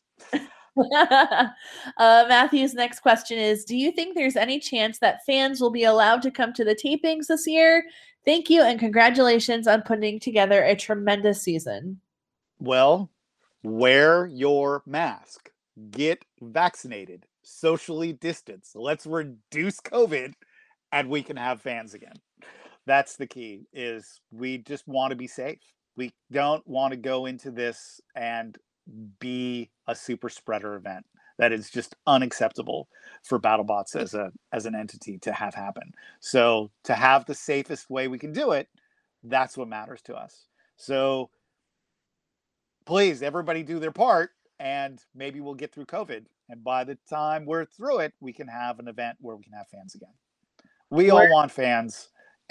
Like the builders miss fans. Everybody misses the energy that fans create. Words of wisdom. Do you think that I'm throwing in this question, going rogue. But do you think that there is any room for when the fans return to kind of do like a hybrid of the opera boxes for builders and the audience? Because it was really cool to see the builders watch the fights too. Maybe.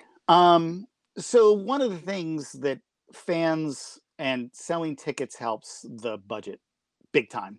Like that was a big loss for BattleBots' production, was to not have ticket sales. It was like, okay, where are we going to find this extra money? And we basically had to cram more fights in less time to be able to get more money out of the way the show works. Is Discovery pays for X number of hours of fights of show, and the more we can put in there, the better it is for us budgetarily.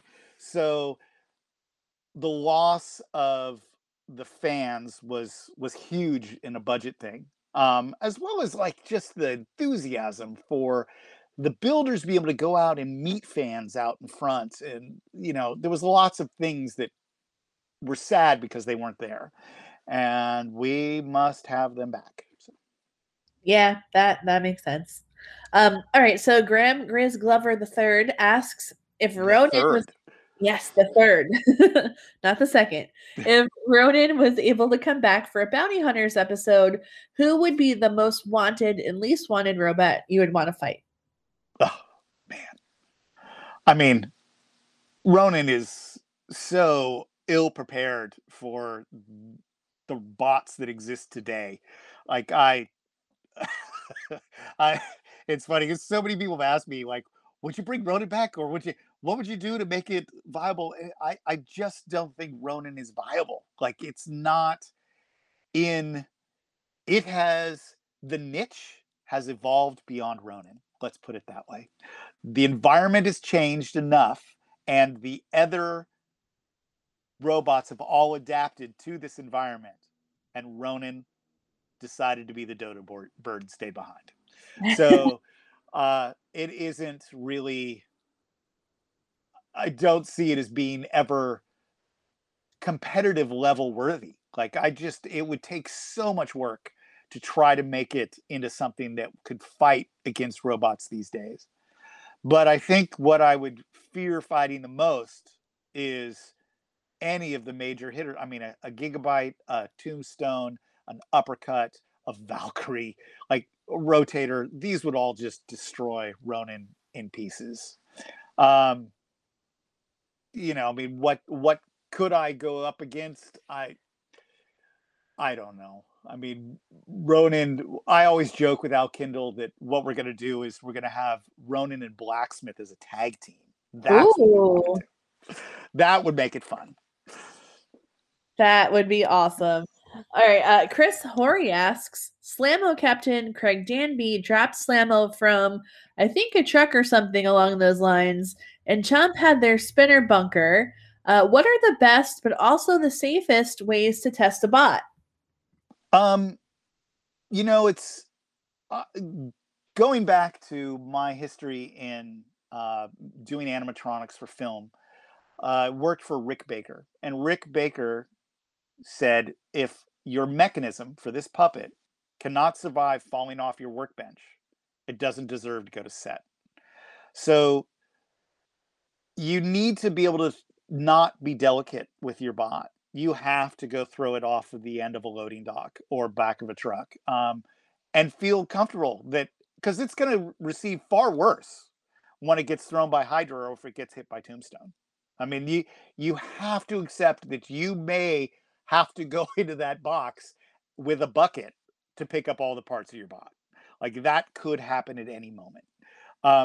So build for that, which means you got to make it durable. You got to be able to push it off. I think the fact that Craig did the testing he did by, first off of small things, figured out what broke, then re-engineered, and then fixed it again, and then off of higher heights to make sure it can survive. Because these are throwing it off the end of a loading dock is nothing compared to what happens in the battle box. Like, that is the best thing you can do. Without having a box to do it in, you can go push it off a loading dock. All right, Pete, I'm going to close out some of these listener questions, and then we'll get into a super fun special segment. Super fun. Okay. All right. So I have a question from Shuntcast co-host Dale Bruce, who wants to know, when will Vulcan Death Grip's album be available? I don't know. We sadly did not audio record our only performance.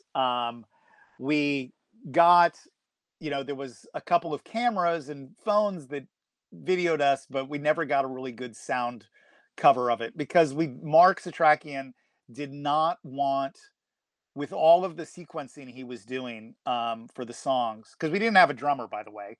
It was all Mark producing stuff on with synthesizers and drum tracks that we pre-set up. We didn't want to mess up the ability to still play live by having the recording of that same stuff fail in some way. So there is no Vulcan Death Grip album. We would have to actually all get together, which means Greg Munson has to come down from San Francisco area, and Mark Satrakian and myself and Paul Rivera and Trey and Cameron all have to be in the same space for long periods of time together to be able to rehearse and perform. And by the way, I am a horrible singer, everyone. So Vulcan Death Grip was my fantasy dream come true, because Greg and Mark and Paul and Cameron are all competent musicians, and I was not. But growing up with them, like, I've always wanted to do what they did. I am a showman, but I was not a great singer. So I don't think you want to hear what I do. I think it's better to witness me perform than it is to actually hear my voice. So there you go. Well, if you ever do get the band back together, you release that album, let me know so I can buy like an 82 Dodge Ram 250 so I can airbrush the network on the side of it. Yes, that would be awesome. I don't know I hadn't really thought about what our logo would be, because, I mean, is it the Vulcan pinch, right? If we're doing the Vulcan Death Grip, I don't know. Not sure of which exactly it was. You got to remember, we came up with the whole thing is, one, I do a pretty good William Shatner. Spock, I'm losing control of my ship. So I always joked of doing Shatner singing other songs, and one of the first ones I was working with was Hotel California.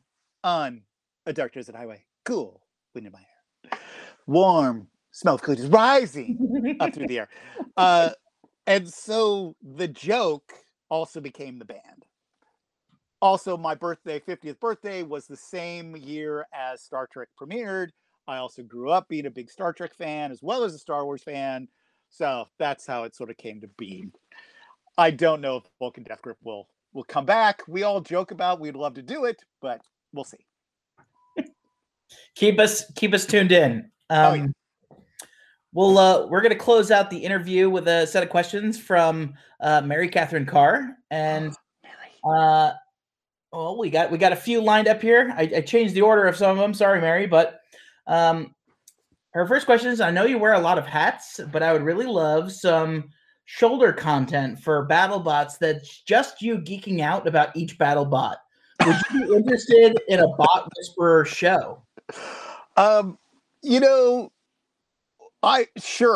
would love to be able to do something. I don't want to make the production myself and spend a bunch of time to do I love the fact that there are podcasts like you that do these amazing wrap-ups of the show that just happened and sort of get the builders. I don't know if my opinion at this point was worthy of a show. Come on, Mary.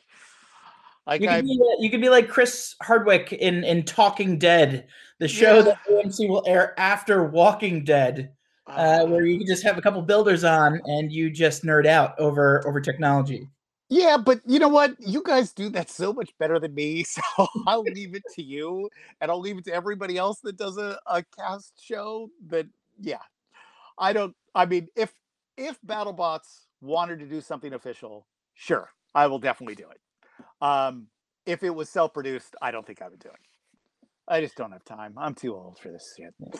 It's not the years, honey. It's the mileage. Yeah.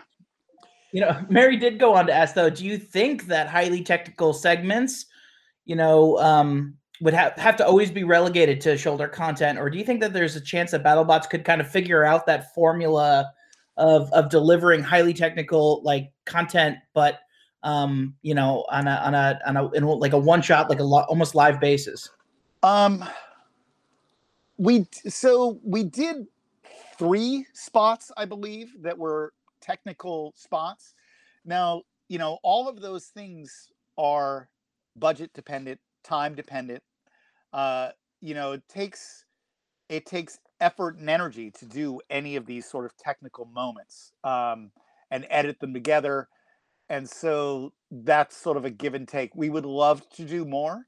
We would love to be able to give deeper dives like we did with Uppercut into these bots and talk, more about what is really going on underneath the hood.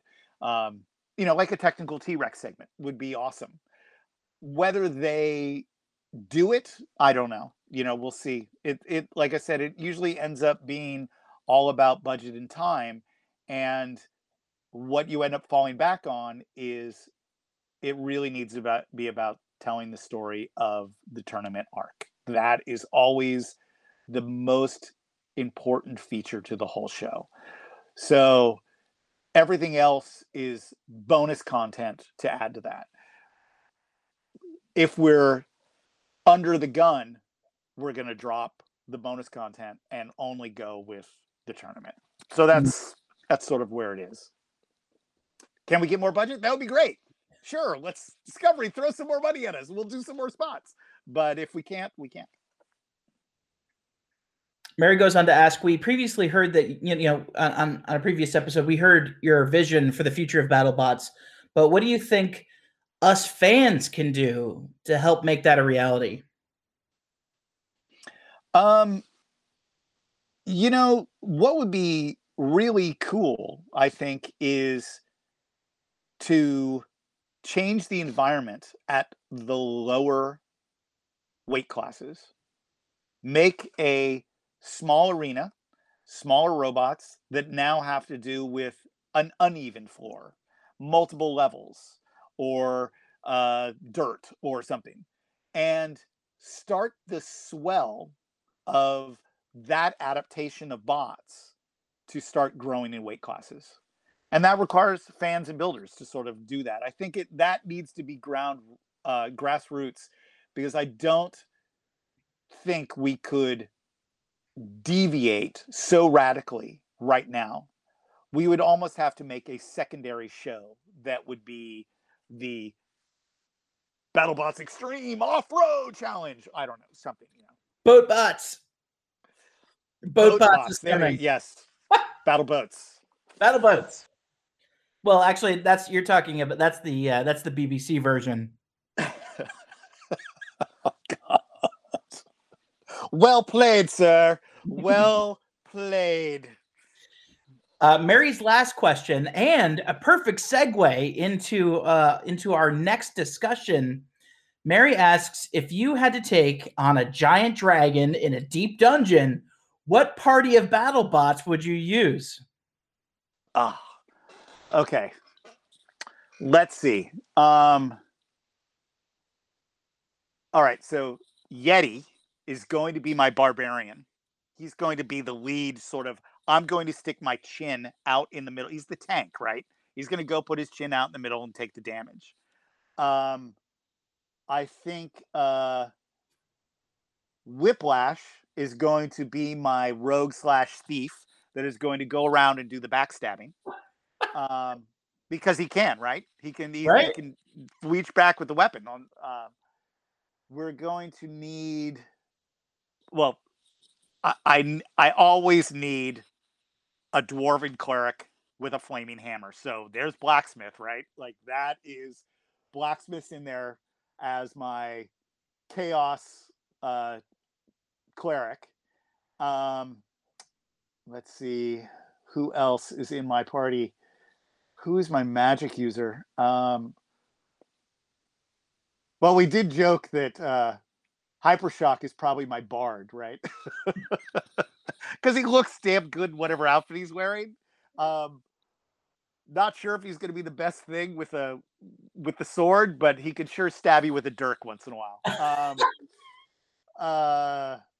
Who else? And you need like your solid heavy, like a witch doctor's got to be in there for your solid heavy hitter.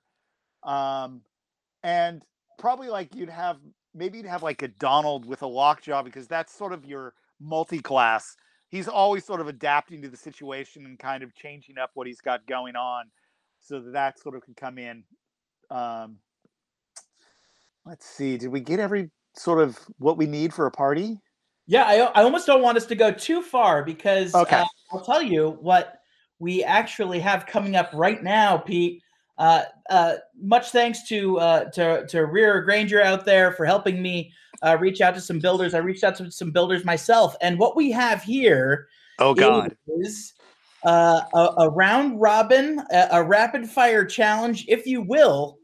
We have talked to builders, and some of them know D&D. Some of them have at least one engineer on their team that is a player, and we had them build their own characters based on their bots. Yes. So it's not necessarily your opinion of what the bot is, but what you think the team thinks that their bot is. Oh, this is great. Okay, I'm going to fail miserably, but this is awesome. Okay, go. Okay, we're going to start with the easiest one of this whole challenge, and they'll just get more and more and more complicated with multi-classing and interesting racial mixes.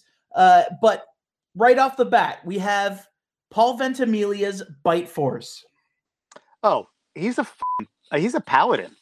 Like that's like no, he is just covered in plate armor. He carries a giant two-handed sword, and he is a paladin who just stands his ground and waits for his opponents to attack him, because he's so confident in his hits will kill. All right, now I need to know what Bite Force would be in all of the classic D&D races. I think Bite Force is just straight up human. Bite Force isn't going to be get a racial bonus that isn't from the other things. I think he's just a giant beefed up human. And where do you think that Bite Force falls in the alignment category? Oh, Bite Force is definitely I mean, I would say lawful good, or definitely not chaotic good. I think he's just lawful good. Okay, so Pete, off the bat, Paul Ventimiglia's Bite Force is a human paladin who is lawful good. That's my assumption. Yes. And that is what did Paul say? The correct answer. Yes. Are you? Yeah. You're effing me. Like, no, that's not. Paul did not actually say that. That is the correct answer. I'm pulling out my earbuds. I'm laughing so hard. Okay, so let's just for those out there that are not total Dungeons and Dragons nerds, as many of us here today are, let's just quick talk about what races there are in Dungeons and Dragons, and what a class is, and what an alignment is. So what just give us a little breakdown of your knowledge. So, we have the classes are things like a fighter or a barbarian. That's one type of class. Or then you have a thief or a rogue.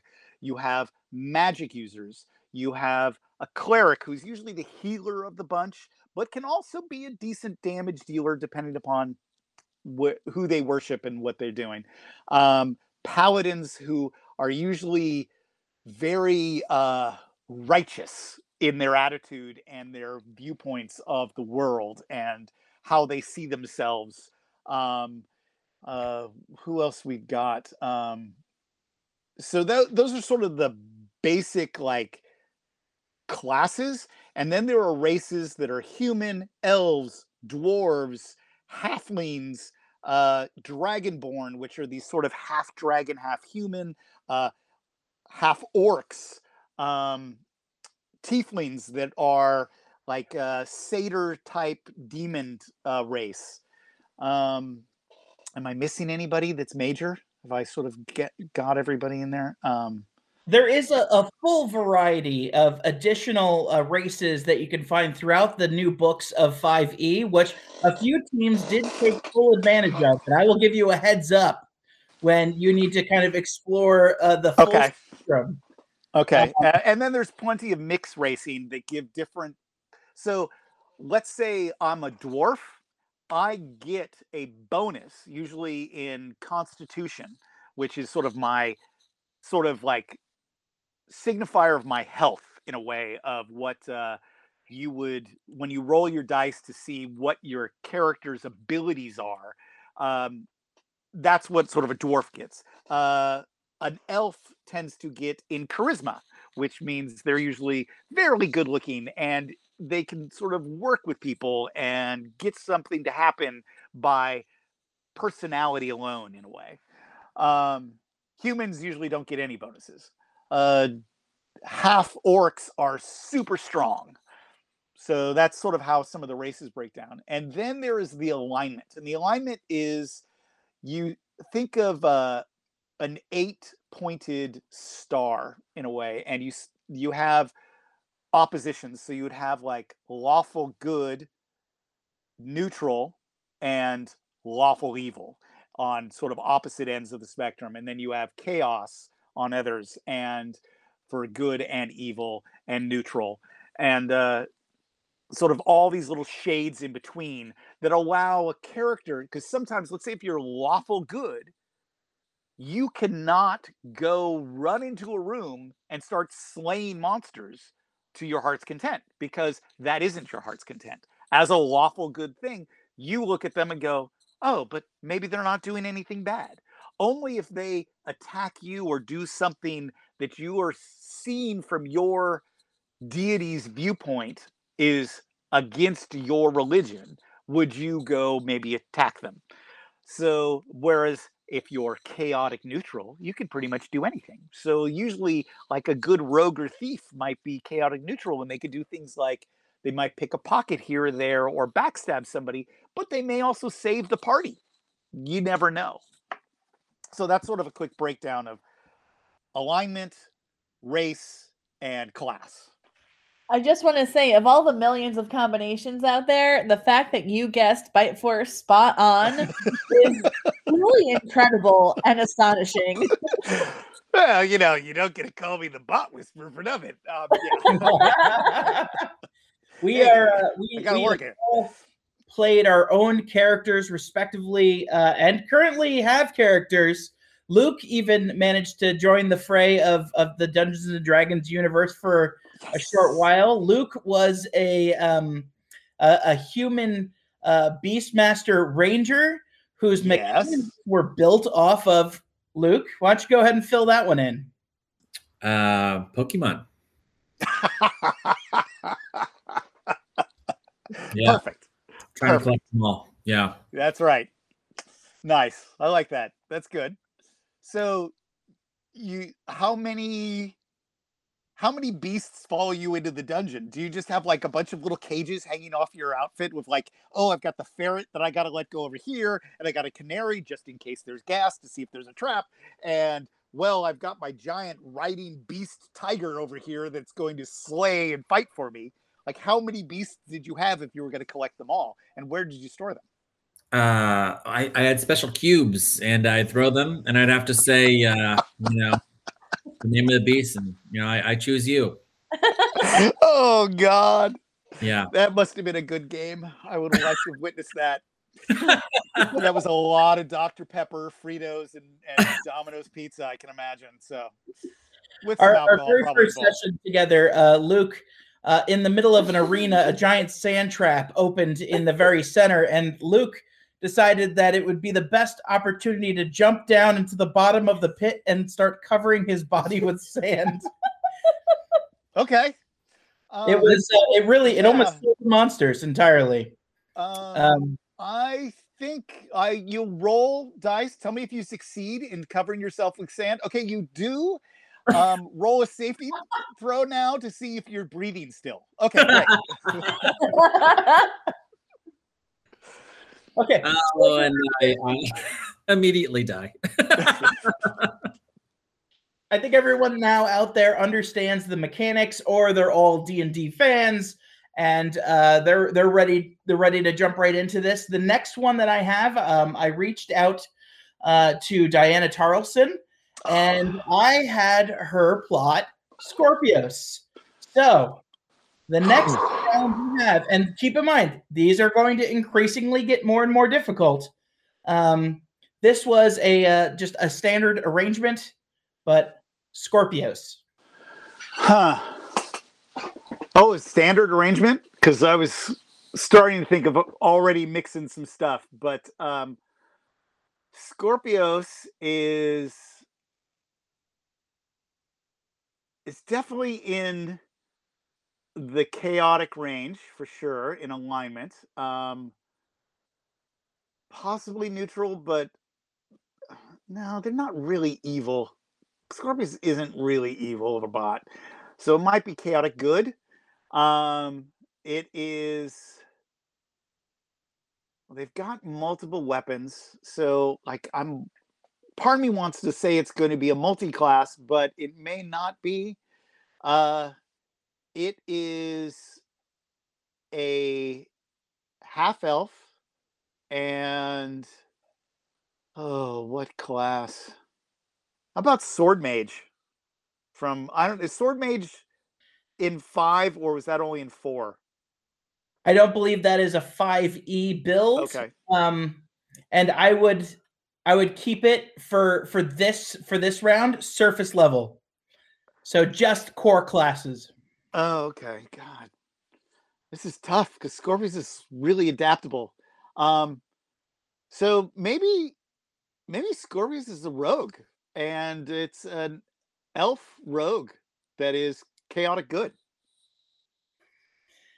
All right.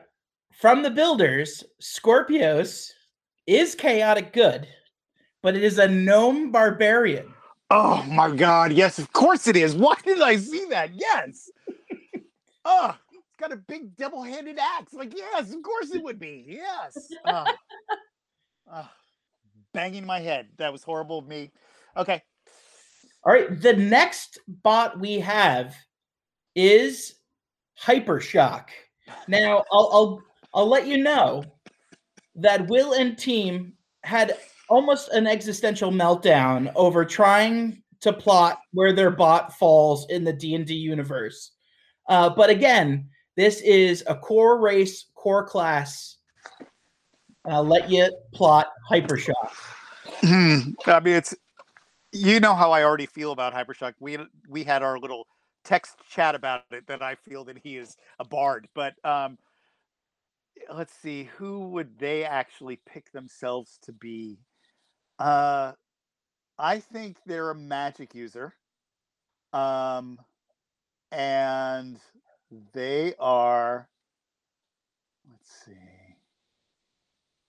they're full elf magic user because they got some serious high charisma.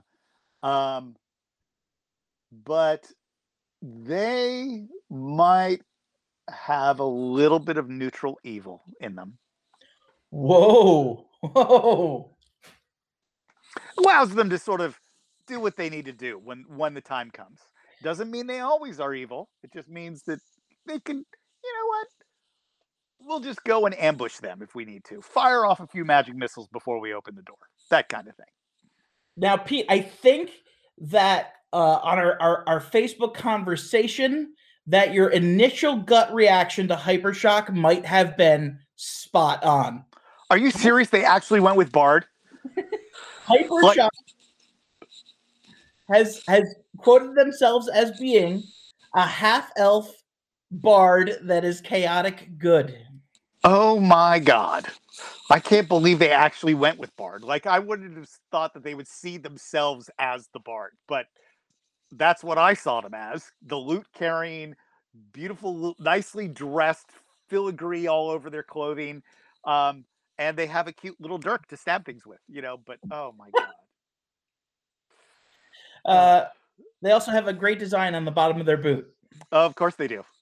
Like, that's how they recall themselves back into the village, is the bottom. They show the bottom of the boot to the magic user, and he summons them back because that's the spell.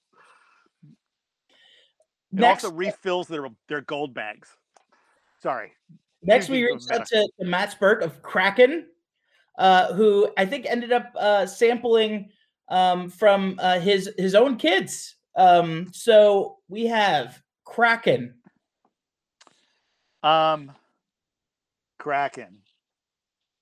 Kraken is a. I want to save the Dragonborn for somebody else if they come up, but I think he might be Dragonborn. I think.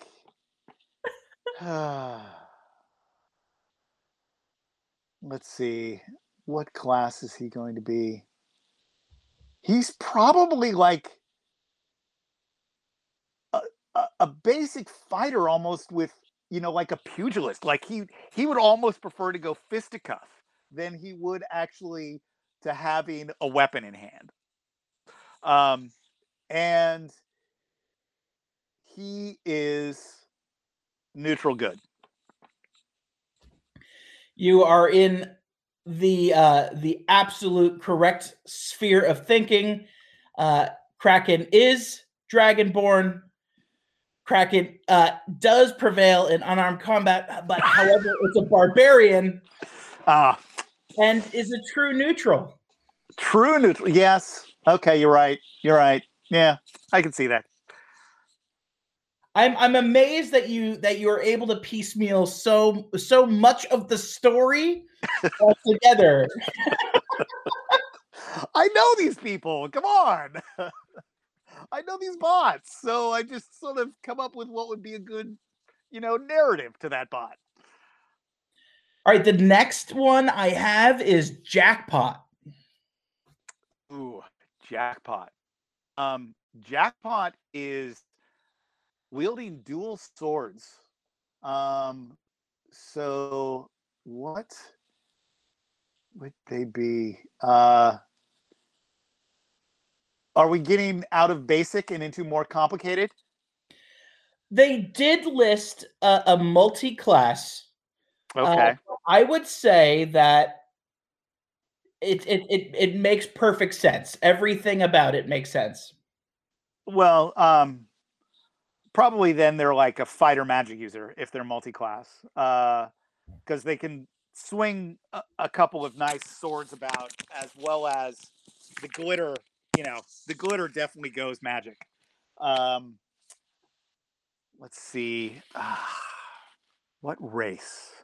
I don't want to say. I don't think they're not dwarven. To me they don't feel that way. They don't feel halfling or hobbit kind of thing. They're a little more robust than that. So they actually they'll probably hate this. I'm gonna say they're multi-class. They're fighter, magic user, half orc. By the way, they're using the glitter to cover up the orcness, and they are they might even be chaotic evil. Whew. Again, you're right on the cusp of it. Jackpot is a half orc fighter magic user in a barbarian, but they are chaotic neutral. Okay. Just so close every time. I'm actually astounded. Now the last two are very difficult. One is a pretty rare race, and we have right here hijinks. Oh, hijinks. They're kind of like, so hijinks. Oh, maybe if I go with the owl theme on hijinks, they're like a druid that is a changeling race that can transform themselves into the owl when need be.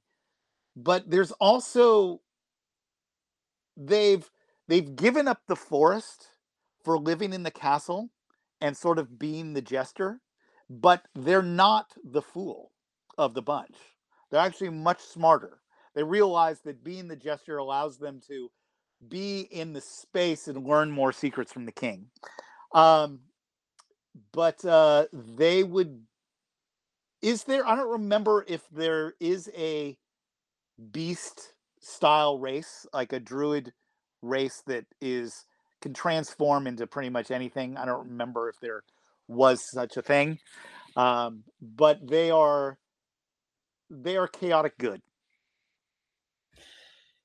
So there is wrong on every count.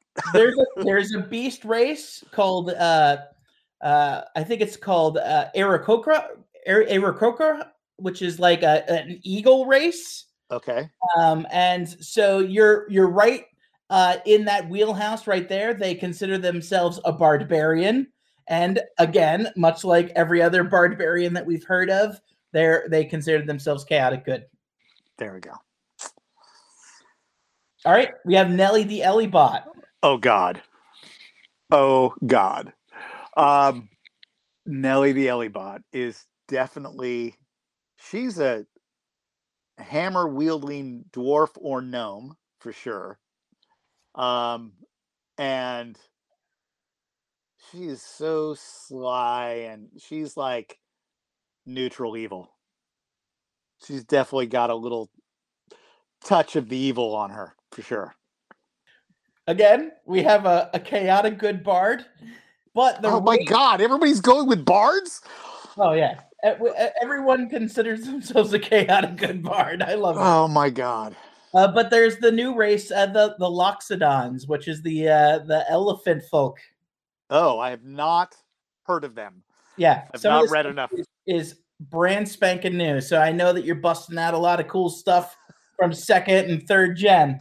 Yeah, well, that's where I came from, was actually from first, but yeah. The last one that I have here is Sporkanok. Oh, Sporkanok. There's Sporkanok there. It's definitely multi-class. I mean, of course. I mean, come on. It's a fork and it's a spoon. It's two things in one. So it would be, what multi-class is it? Well, it's going to actually be a triple class. It's going to be fighter, magic user, and cleric, because one of the things that Lilith does is run the event back in Florida and helps out so much with everybody else that she's truly a cleric underneath. She's healing the party. And Not everybody realizes that, but that's going on. And what race? I'm going to say half elf, and is definitely on the she's not lawful good, but she's definitely on the good side, possibly chaotic good. I think Lilith would be enchanted by your words, and you're absolutely right. She is part healer, and she might even agree with you. But however, Lilith is a bard. A bard fighter that's chaotic good. That also happens to be a lizard folk. Oh, God. So, Pete, thank you so much for playing. This was extremely fun. Thank you. This was a good sort of whacked out, off to the side questioning. I loved it. So, thank you. Well, thank you so much for taking the time to join us. We're looking forward to chatting with you again sometime soon, and we're really looking forward to next season. Hey, anytime, guys. You know that. Like, just even if it's sort of you want to fill some, you need to fill some space. I'm here to just gab and gab and gab if you need. So, whatever you want. After the break, we'll return with this week's installment of Robots Around the World.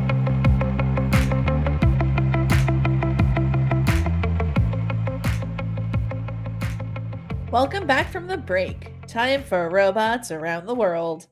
Today, we're heading to Grand Rapids, Michigan, with a story that will definitely not end badly.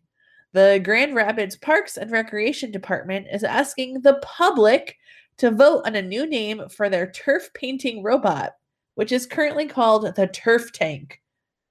The city is asking people to submit up to 3 family-friendly names between now and April 1st. The department will then pick their 25 favorite names and put them to a public vote in May. We'll include a link to the submission form in this week's show notes, and my 2 suggestions, gentle suggestions, would either be apple sausage or waterproof sealant. All right, Lindsay, do you think that we have the coordinating power to get a couple hundred people together for us to all put in waterproof sealant or apple sausage? So I know that like Stephen Colbert has organized movements like this before, and John Oliver has organized like a groundswell like this before to encourage people to name things. And I'm pretty sure that we have the same reach and power and clout as they do. So yeah, I'm pretty confident. All right. So let's start to plan this. All right. So apple sausage, waterproof sealant. We flood them with entries. They're so baffled that they choose these 2 as part of their 25 names, and then we really put in the pressure and get thousands of people to name this poor robot apple sausage. Yeah, I mean, if 100 people, if 100 of us write in apple sausage, while it might not be their personal favorite of the like 25 top 25, there will be so many of us that they'll simply not be able to deny us. And then that's when we put a public campaign together to pressure this vote. They can't stop all of us. I can't see how this is going to fail. I love it. I love it. Let's put together the campaign this week. Let's give it a shot. All right, so we're all in on apple sausage? All the way in, 100%. Well, that's about it for us today. We'll be back in your feed next Wednesday with another mystery guest. We'll see you then, folks. Bye. Bye. Bye-bye. Bye-bye.